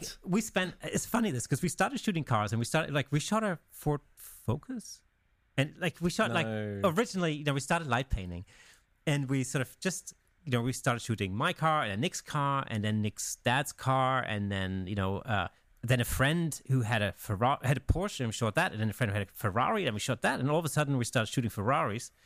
And then we get this call to shoot this road sweeper in the same style, like light painting or whatever, like totally sexy. Like, yeah, super sexy. And then it turns out that road sweeper is probably the most expensive vehicle we've ever shot. But it's the sexiest road sweeper you've ever seen, for sure. What about you, Nick? Kind of going back to your leaving school, because I don't know how old you both are either. So I'm doing this based on not knowing your age. Guess Kirsten first. Okay, well, I'm going to say you're both in your 30s still. I take that as a compliment. But given your experience and the things you've talked about, and you mentioning the computer, I'm going to say you're not younger than 35. Which one of us? I think Nick's the youngest. Mm-hmm. Okay. It's true. But only by a couple of years. Wait, I'm gonna... wait, hang on. Let me turn off the Zoom face. Hang on. All right, no, all right. I'm gonna go for it. I'm gonna say Kirsten's 38. You're 34. That's actually a compliment for both of us. Yeah, it is. Yeah.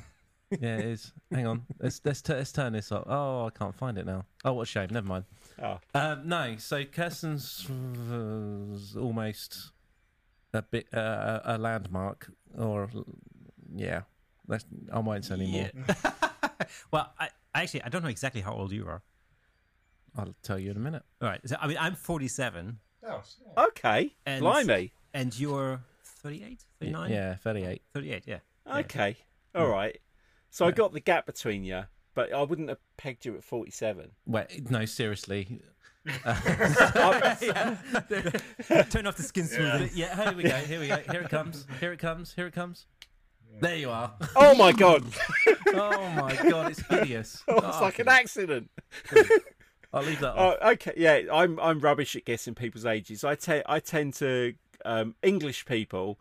I tend to if I know I've got to guess someone's age, I have a question I throw in early on in the conversation that I'll try and shoehorn in, which I will try and bring up Doctor Who, and then I try and find out who their Doctor Who was. Right. Because that gives me an idea of how they would have been, what the age they would have watched Doctor Who, and who would have been their Doctor Who. See, that would totally not work with me because I remember because he would say Doctor Who. Yeah, I mean, literally, when I first moved to this country, it was like that. People were like, "Oh, have you seen Doctor Who?" And I'm like, "Doctor Who? Who? What? Who?" No idea. Yeah. So I can tell if I can kind of guess an age there, or talk about computers and like when what was your first computer, so I can get it. But I couldn't work out your ages. I'm thinking, they've been doing that. We've got a guy I work with, right? And when he told me his life history, like where he's worked, all the jobs he's had, he's 33. He's had the career of a 52-year-old man. Wow. That's cool. And I forget he's 33. So when I talk about talk about reference points, he's just looking at me blankly. Like I mentioned the other day, we got. I shouldn't really say this on the podcast.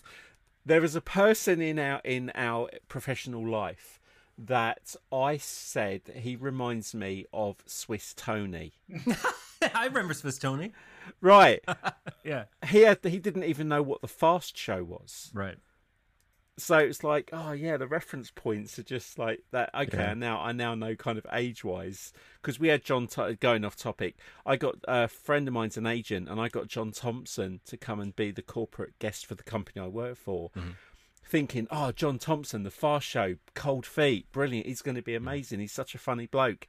Forgetting that most of the employees at the company I work for were mid-30s. Never seen the Fast Show, never seen Cold Feet, had no clue who he was. Like every American audience member listening right now. That's no idea. Anyway. Yeah. So so it's kind of I forget my age when I'm talking to people. It's like, oh man, you don't remember that. I'm talking about like I've got a prop in my office. Oh wow! Oh wow! Yeah. My daughter doesn't know what that is. Yeah, amazing. So you had to do what? Yeah. Dial it round. But sorry, to come back to you, Nick. But all of you guys, this is the kind of reason you can't get an 18-year-old girlfriend. Well, You'll have nothing to talk about. And also my wife. That's the other thing. It's like complication. Yeah. My friend's children are 18. It's Exactly. imaginable. Yeah, I mean, my stepdaughter just turned 18, and that freaked me out. Oh, you know? man. So Yeah. So Nick, let's get on to you. Right. Yeah, so my What story's a were little you bit- at school and leading He up was to what you are obviously now? trouble, but Yeah.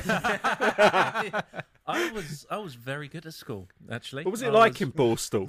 Borstal? Yeah, scum. Was it scum that was a Borstal? Scum, yeah. Yeah. Ray Winston. Yeah. See, I remember scum. You know, there you go. So I'm not that young.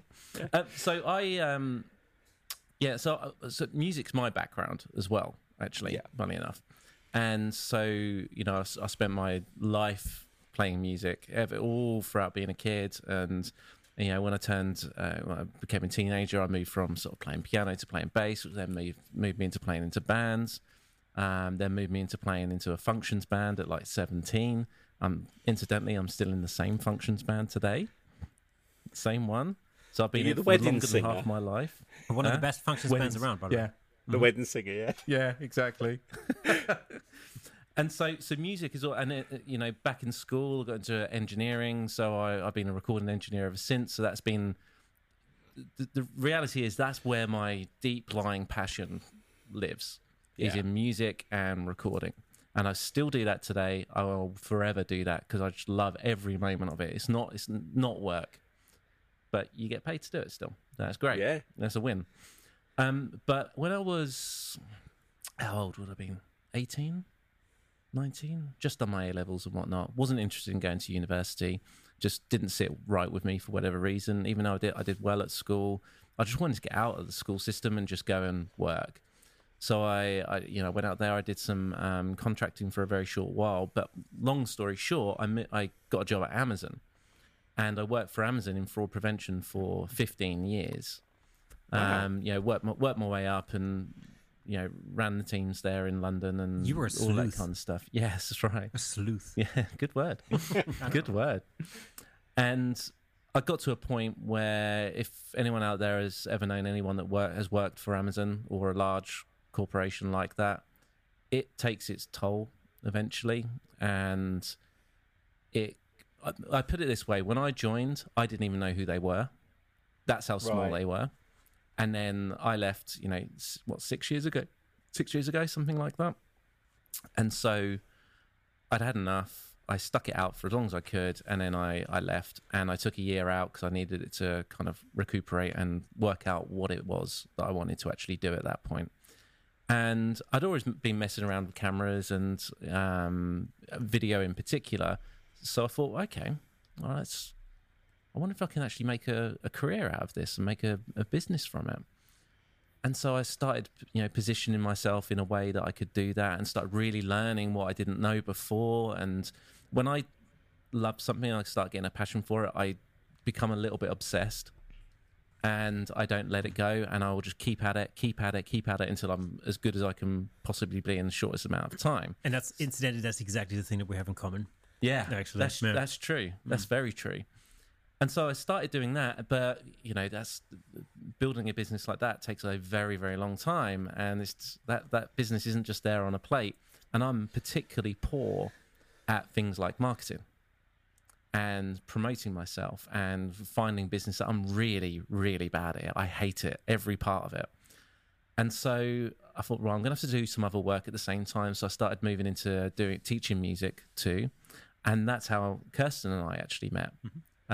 We taught. Well, I moved into teaching for a music trust in Buckinghamshire, and Kirsten worked there doing marketing at the time as well.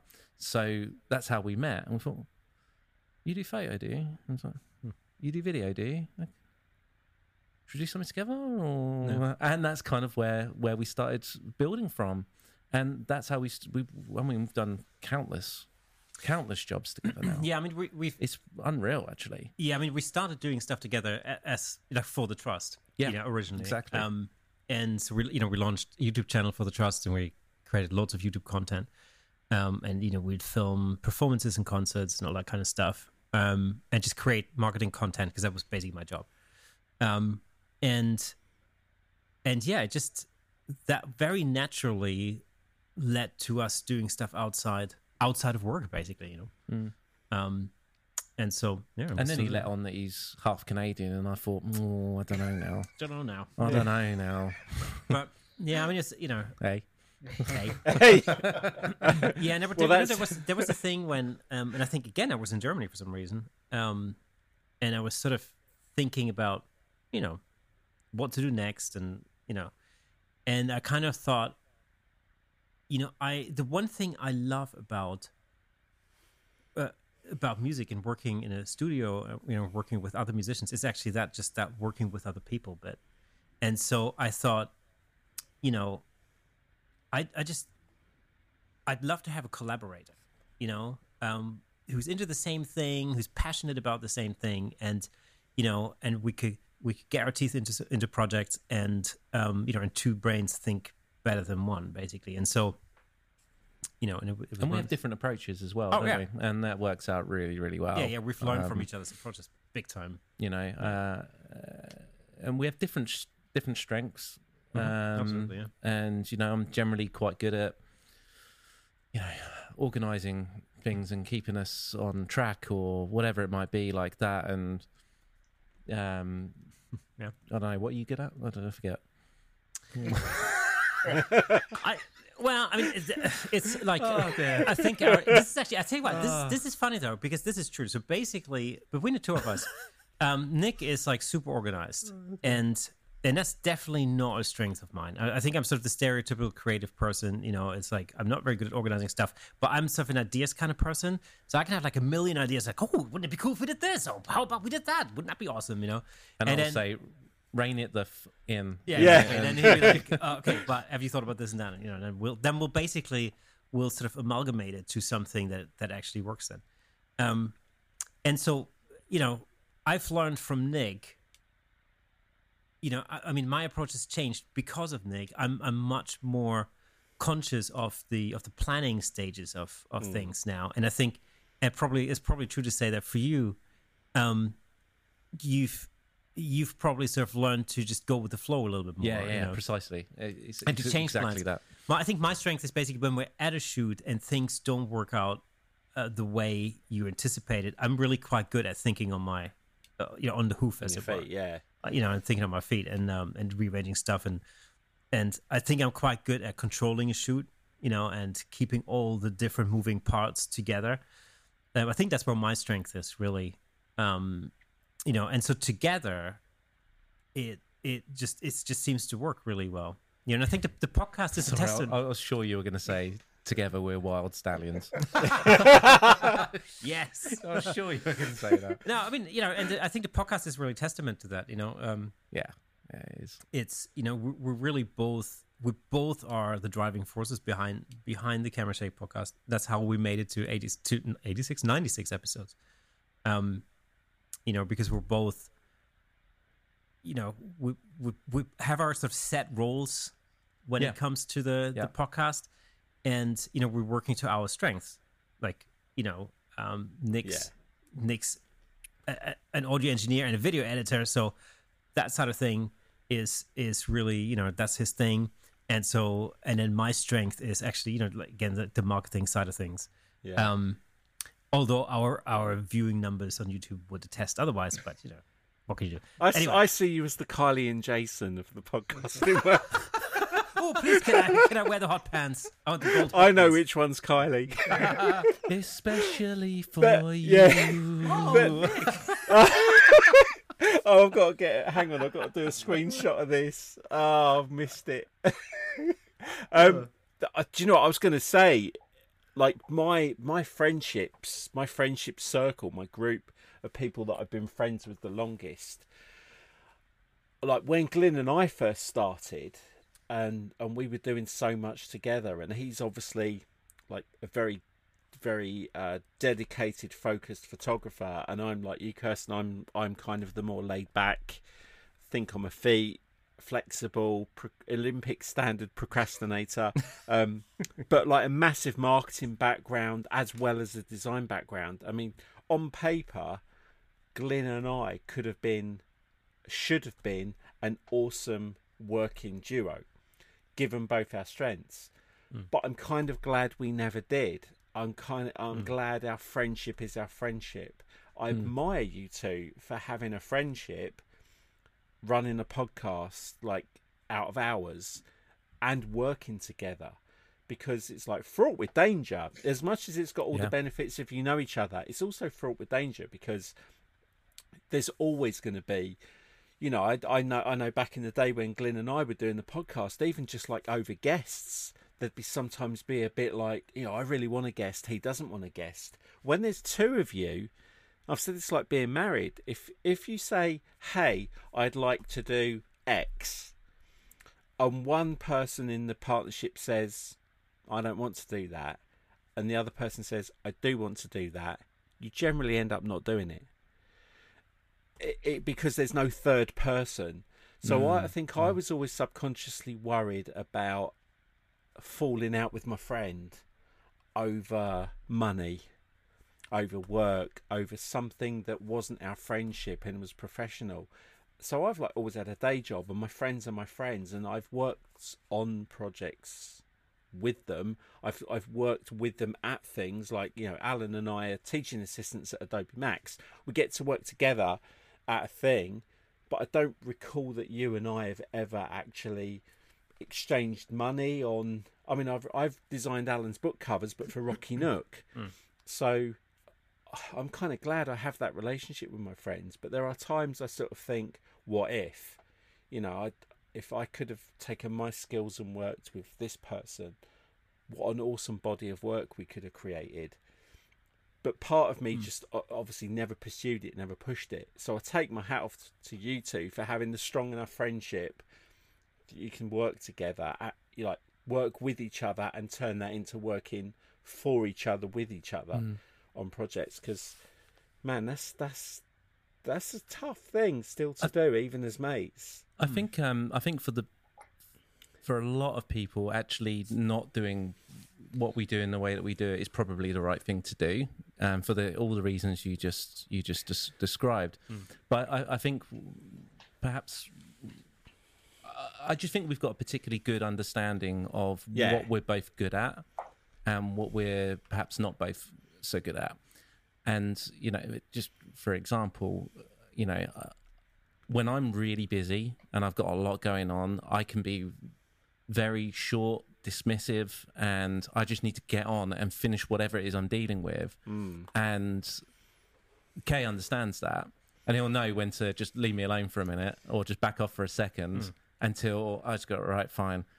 And then we can actually have a proper conversation and, you know, talk about things in a constructive manner. I mean, the good thing is, although we have different ideas, we have a great ability to talk about those ideas, and actually the majority of times we either merge what we've talked about. I was just going to say, the word merge was on my lips, was that if you can merge both those opinions, you turn it into something like, I love the word serendipity.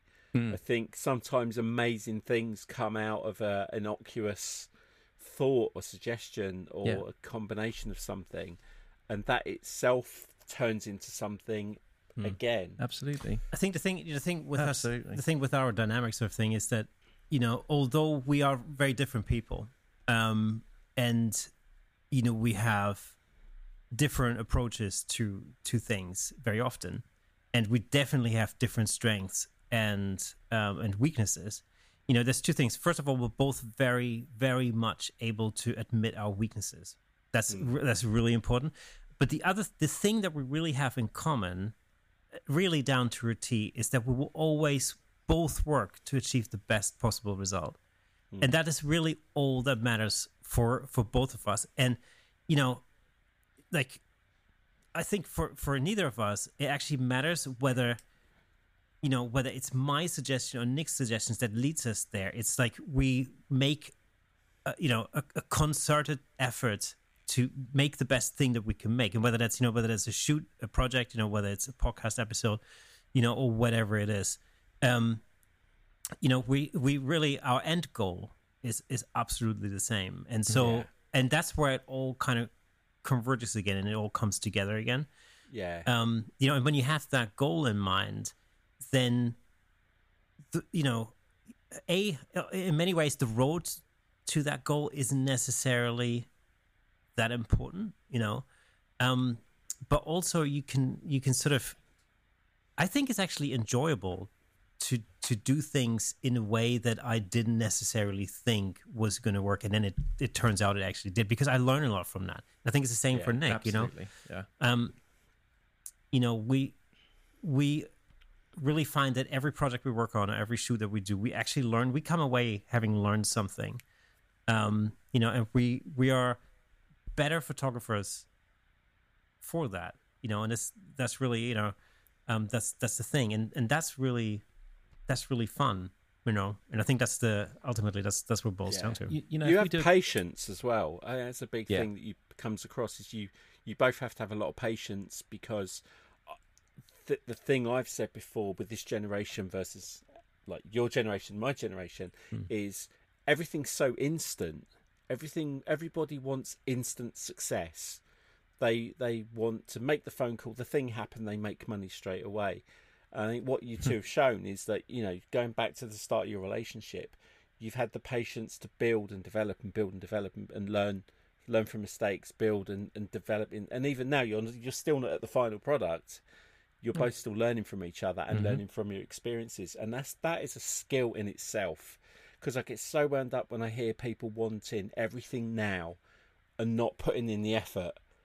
Yeah. Like, I want to be this, so I'm going to go on TikTok. Why am I not getting the work? And it's... Yeah, but it's so much to learn. Because the thing that we both have in common is music. And, in music, when you learn a musical instrument, it's a long process. If you want to get good at playing the guitar or the bass or the drums or the flute or whatever it is, you have to put the time in.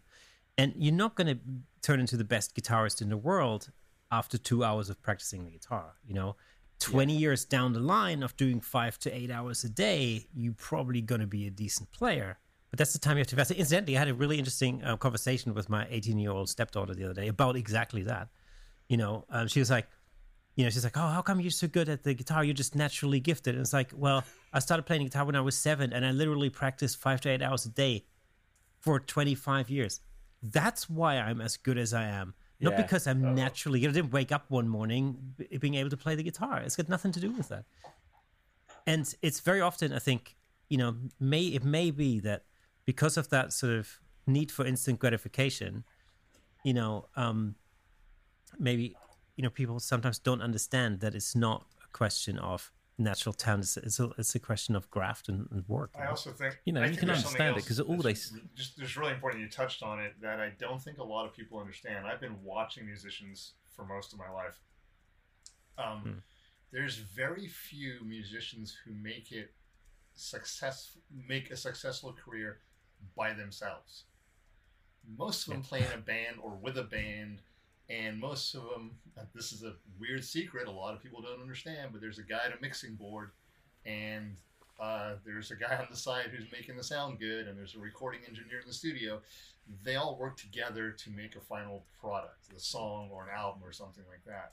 Most photographers, we were looked at as we're lone people who are just out there doing it all by ourselves. So you guys, that musical background allows you to collaborate in a way that I don't think a lot of photographers actually understand.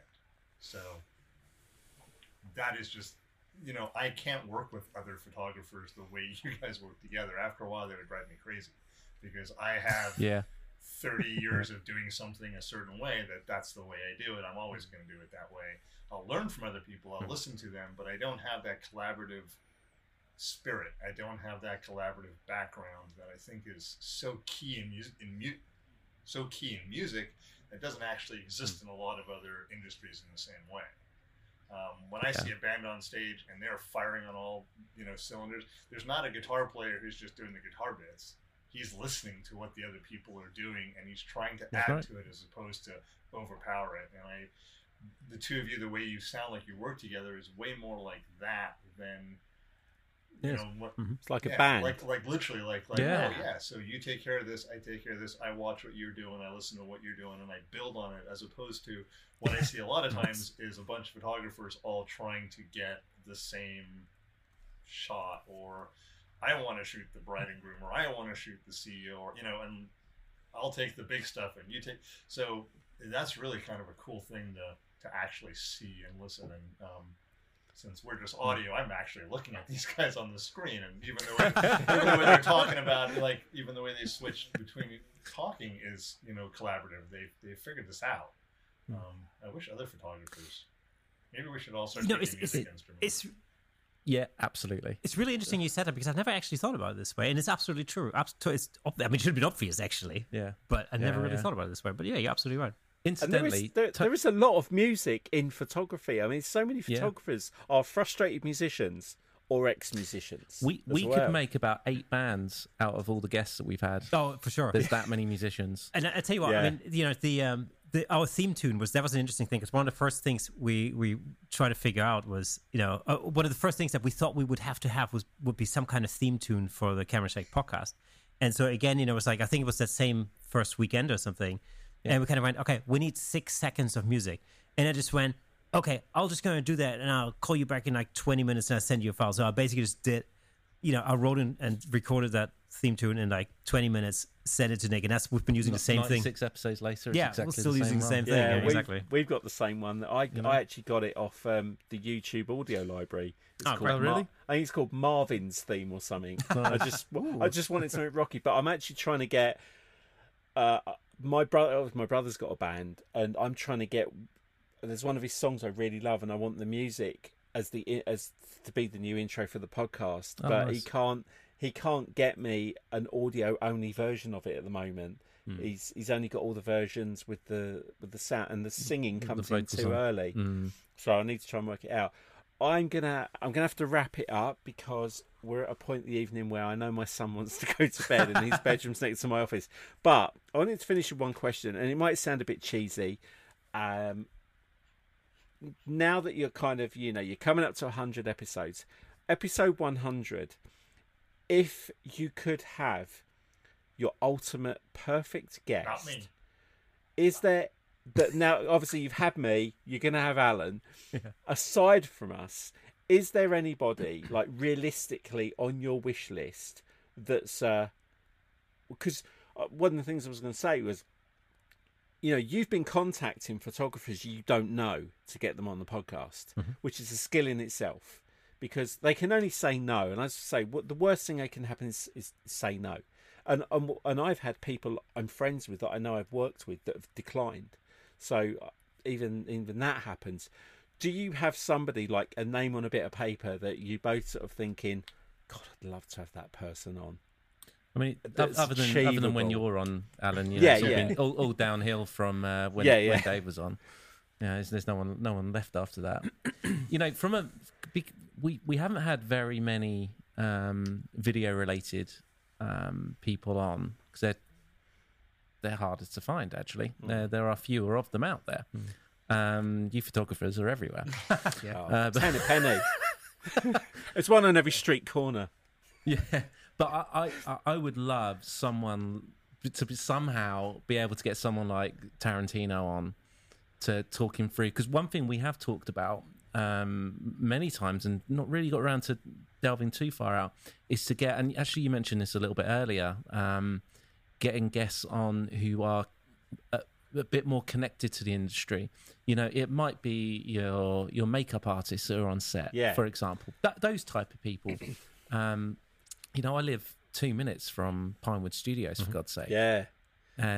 It's just there. Those people are on my doorstep every day. So there's no reason not to be able to get someone on. But, it's those kind of big directors, producers I would love to spend an hour with and just pick their brains and have a chat with them.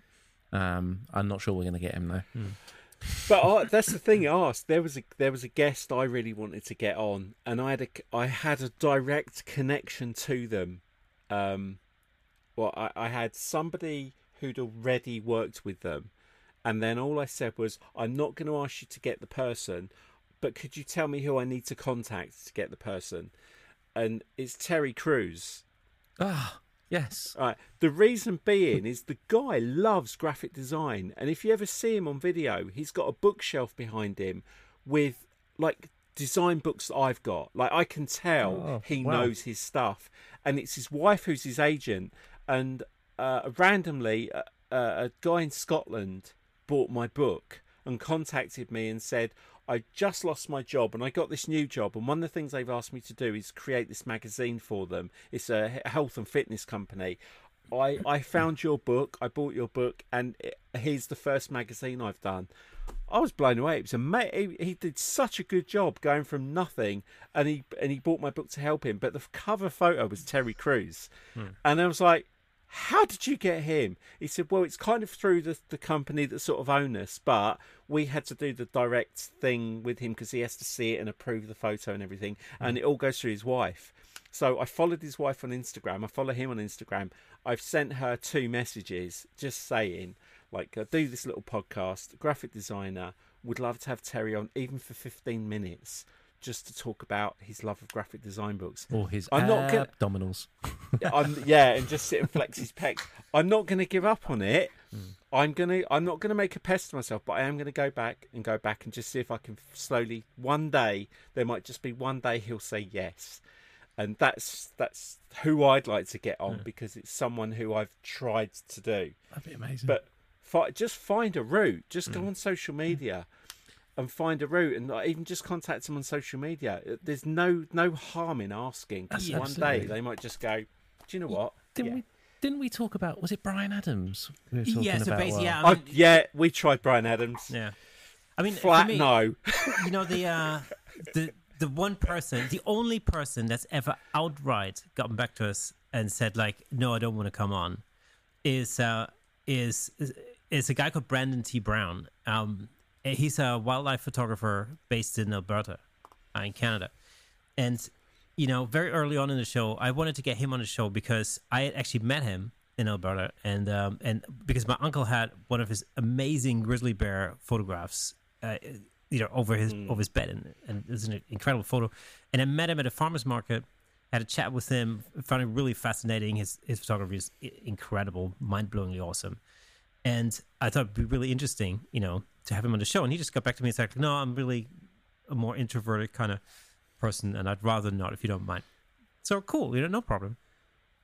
At least he got back to us, rather than, the people who you emailed, you never hear back from. But I kind of thought, well, okay, so this is the only person who's ever outright refused to come on the show. That'd be the person I'd hunt down till the end of days. That is my mission, Yeah. Other than that, I think one of the most interesting people that I think I'd like to have on the show is Pete Sousa, who used to be Barack Obama's. Yes. And I spoke to him a while ago, and he basically said, he can't really talk about anything at this point, but to get back to him in a year's time, I'm guessing the 7-year thing is over then. You can actually talk. And so, I kept it then. I was like, yeah, I'll call you back in a year, man, for sure. Definitely, yeah. We asked, we went to Adobe Max, and Albert Watson was on stage, and he was talking about personal projects. And I just turned to Glyn and went, we have to get him on the show. And he was like, not going to happen. It's not going to. It's Albert Watson. Come on. Yeah. So anyway, I did the thing. I went through, found out his son deals with all the stuff that he does. Contacted his son, explained who we were, said that we were at Adobe Max, we were watching it, and it was just like music to our ears. And he said, "Okay, let's do it." Brilliant. We've got Albert Watson. Yes. And then it was like, I went back and said, okay, well, obviously we're in the UK, you're in New York. What's the suitable time? Okay, we can do this day, we can do this time. Okay, just to go through the equipment, what we need to do. No, my dad's not really, he doesn't do technology. It'll have to be over the phone.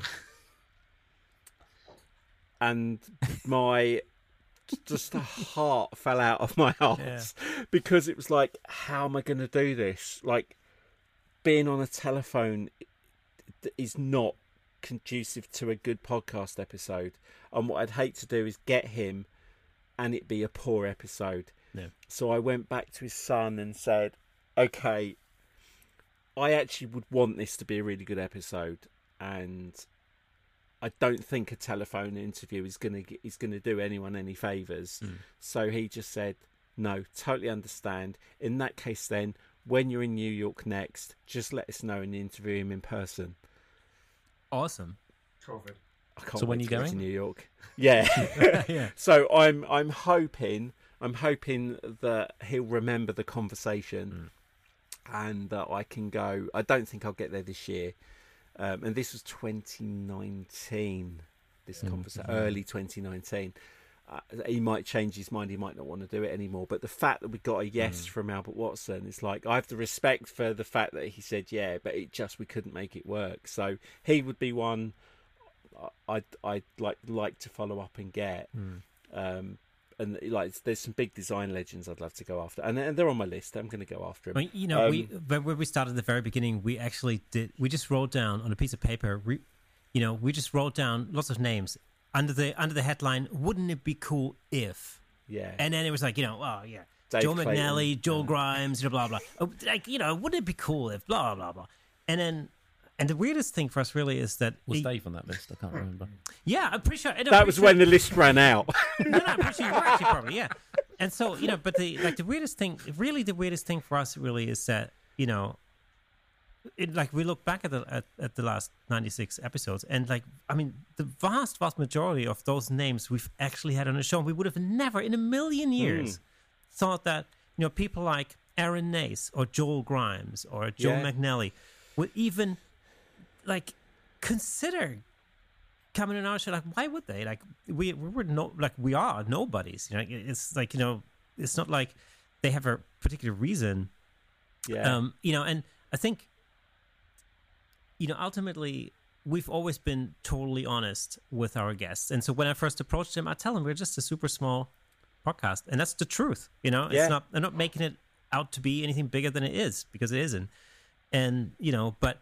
Here's some examples of some of the shows that we've done, and have a listen if you like it. It'd be super awesome. We'd be super thrilled to have you on the show, and that seems to work. Our age is counted. I have to say, when I have gone after people, I make a very specific point of mentioning our age and our industry and what we've done. So it's like Alan, San Diego.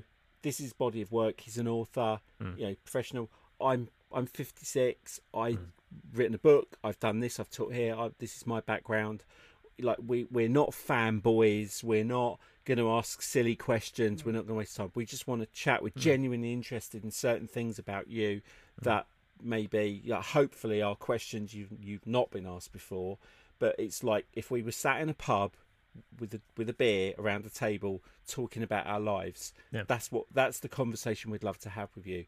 And it's worked so many times. Like one of them, I went after Austin Kleon. Like, why the hell? What right have I got to ask for Austin Kleon to be on?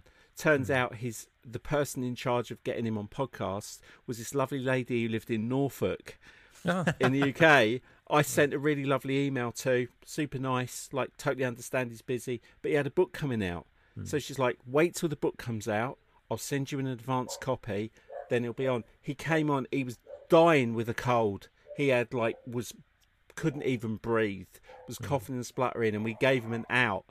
And he was like, no, I've said I'll do it. Let's do it. And he was brilliant. He was so professional. Wow. Chase Jarvis. I kind of had a connection with Chase. I walked up to him at Adobe Max, introduced myself, followed it up with an email. Again, his book came out. He wanted to come on and talk about his book. He was a good guest. He's. When we had Joe McNally on, we arranged a day and a time, and then it just so happened that his mother-in-law passed away. Oh yeah. Oh. And so. Yeah, he basically got in touch with us and he was like, I'm so sorry, but I won't be able to do it, obviously, and then he gave us some options, and he was like so eager to come on the show. He was giving us times of 4 a.m. in the morning, his time, and we're like, well, we can't do that. I mean, you don't have to get up at 4 a.m. just to we'll find something else. Some man who honors his commitments. Absolutely. It's amazing. Joe is one of the nicest people I've ever met in my entire life. In any form, fashion, whatever. And I still remember sitting next to him at the first Photoshop World I taught at in the instructor area during the keynote, and I'm sitting there, and Joe McNally and Jamie Azell are sitting next to me. And I could not tell you what was happening on stage, because in my head, all that was going on was, oh my god, I'm sitting next to Joe McNally. For an hour, that's literally all that went through my head. And you know what I want to do one day? I want to put Joe McNally, Tommy Reynolds, and Dave Grohl in the same room, and it's going to be an explosion of niceness. Oh yeah.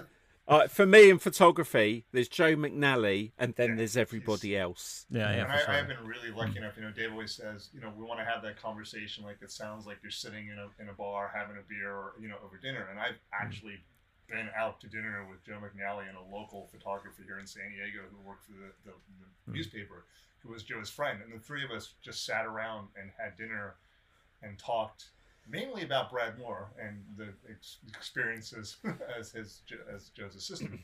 But it was one of those things where it was eye-opening, because you realize that even the people who are at the top of this field or at the top of any field, they're actually just people.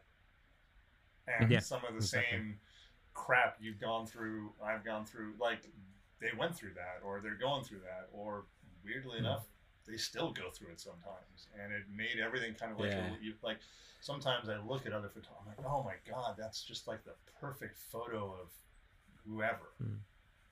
Like, I wish I would have taken that. And then I realized, but they've also been doing this for 40 years, and they've probably taken 3 million pictures, and I've seen one. So, exactly. Yeah. And that was kind of the thing I always got from those guys. And I think that's something that we've tried to do on this podcast a lot too, is to take off some of the mystique. The people we've talked to, just like real people, and we've been really lucky because of the interviews that I've been a part of. Everyone has been like really down to earth and open, and not no, I'm great. I stand on the sidelines. I take 3 frames. Every one of them's a Sports Illustrated cover. I'm done. That doesn't. Yeah. We've had no divas. I don't recall anyone. We've had no diva. We've only had one episode. I don't think he ever listens to the show anymore. I've only had one episode where I didn't ever publish it because the guy on record was not the guy I met, and it was a very, very dull interview. And I said to Glyn, we cannot put this out.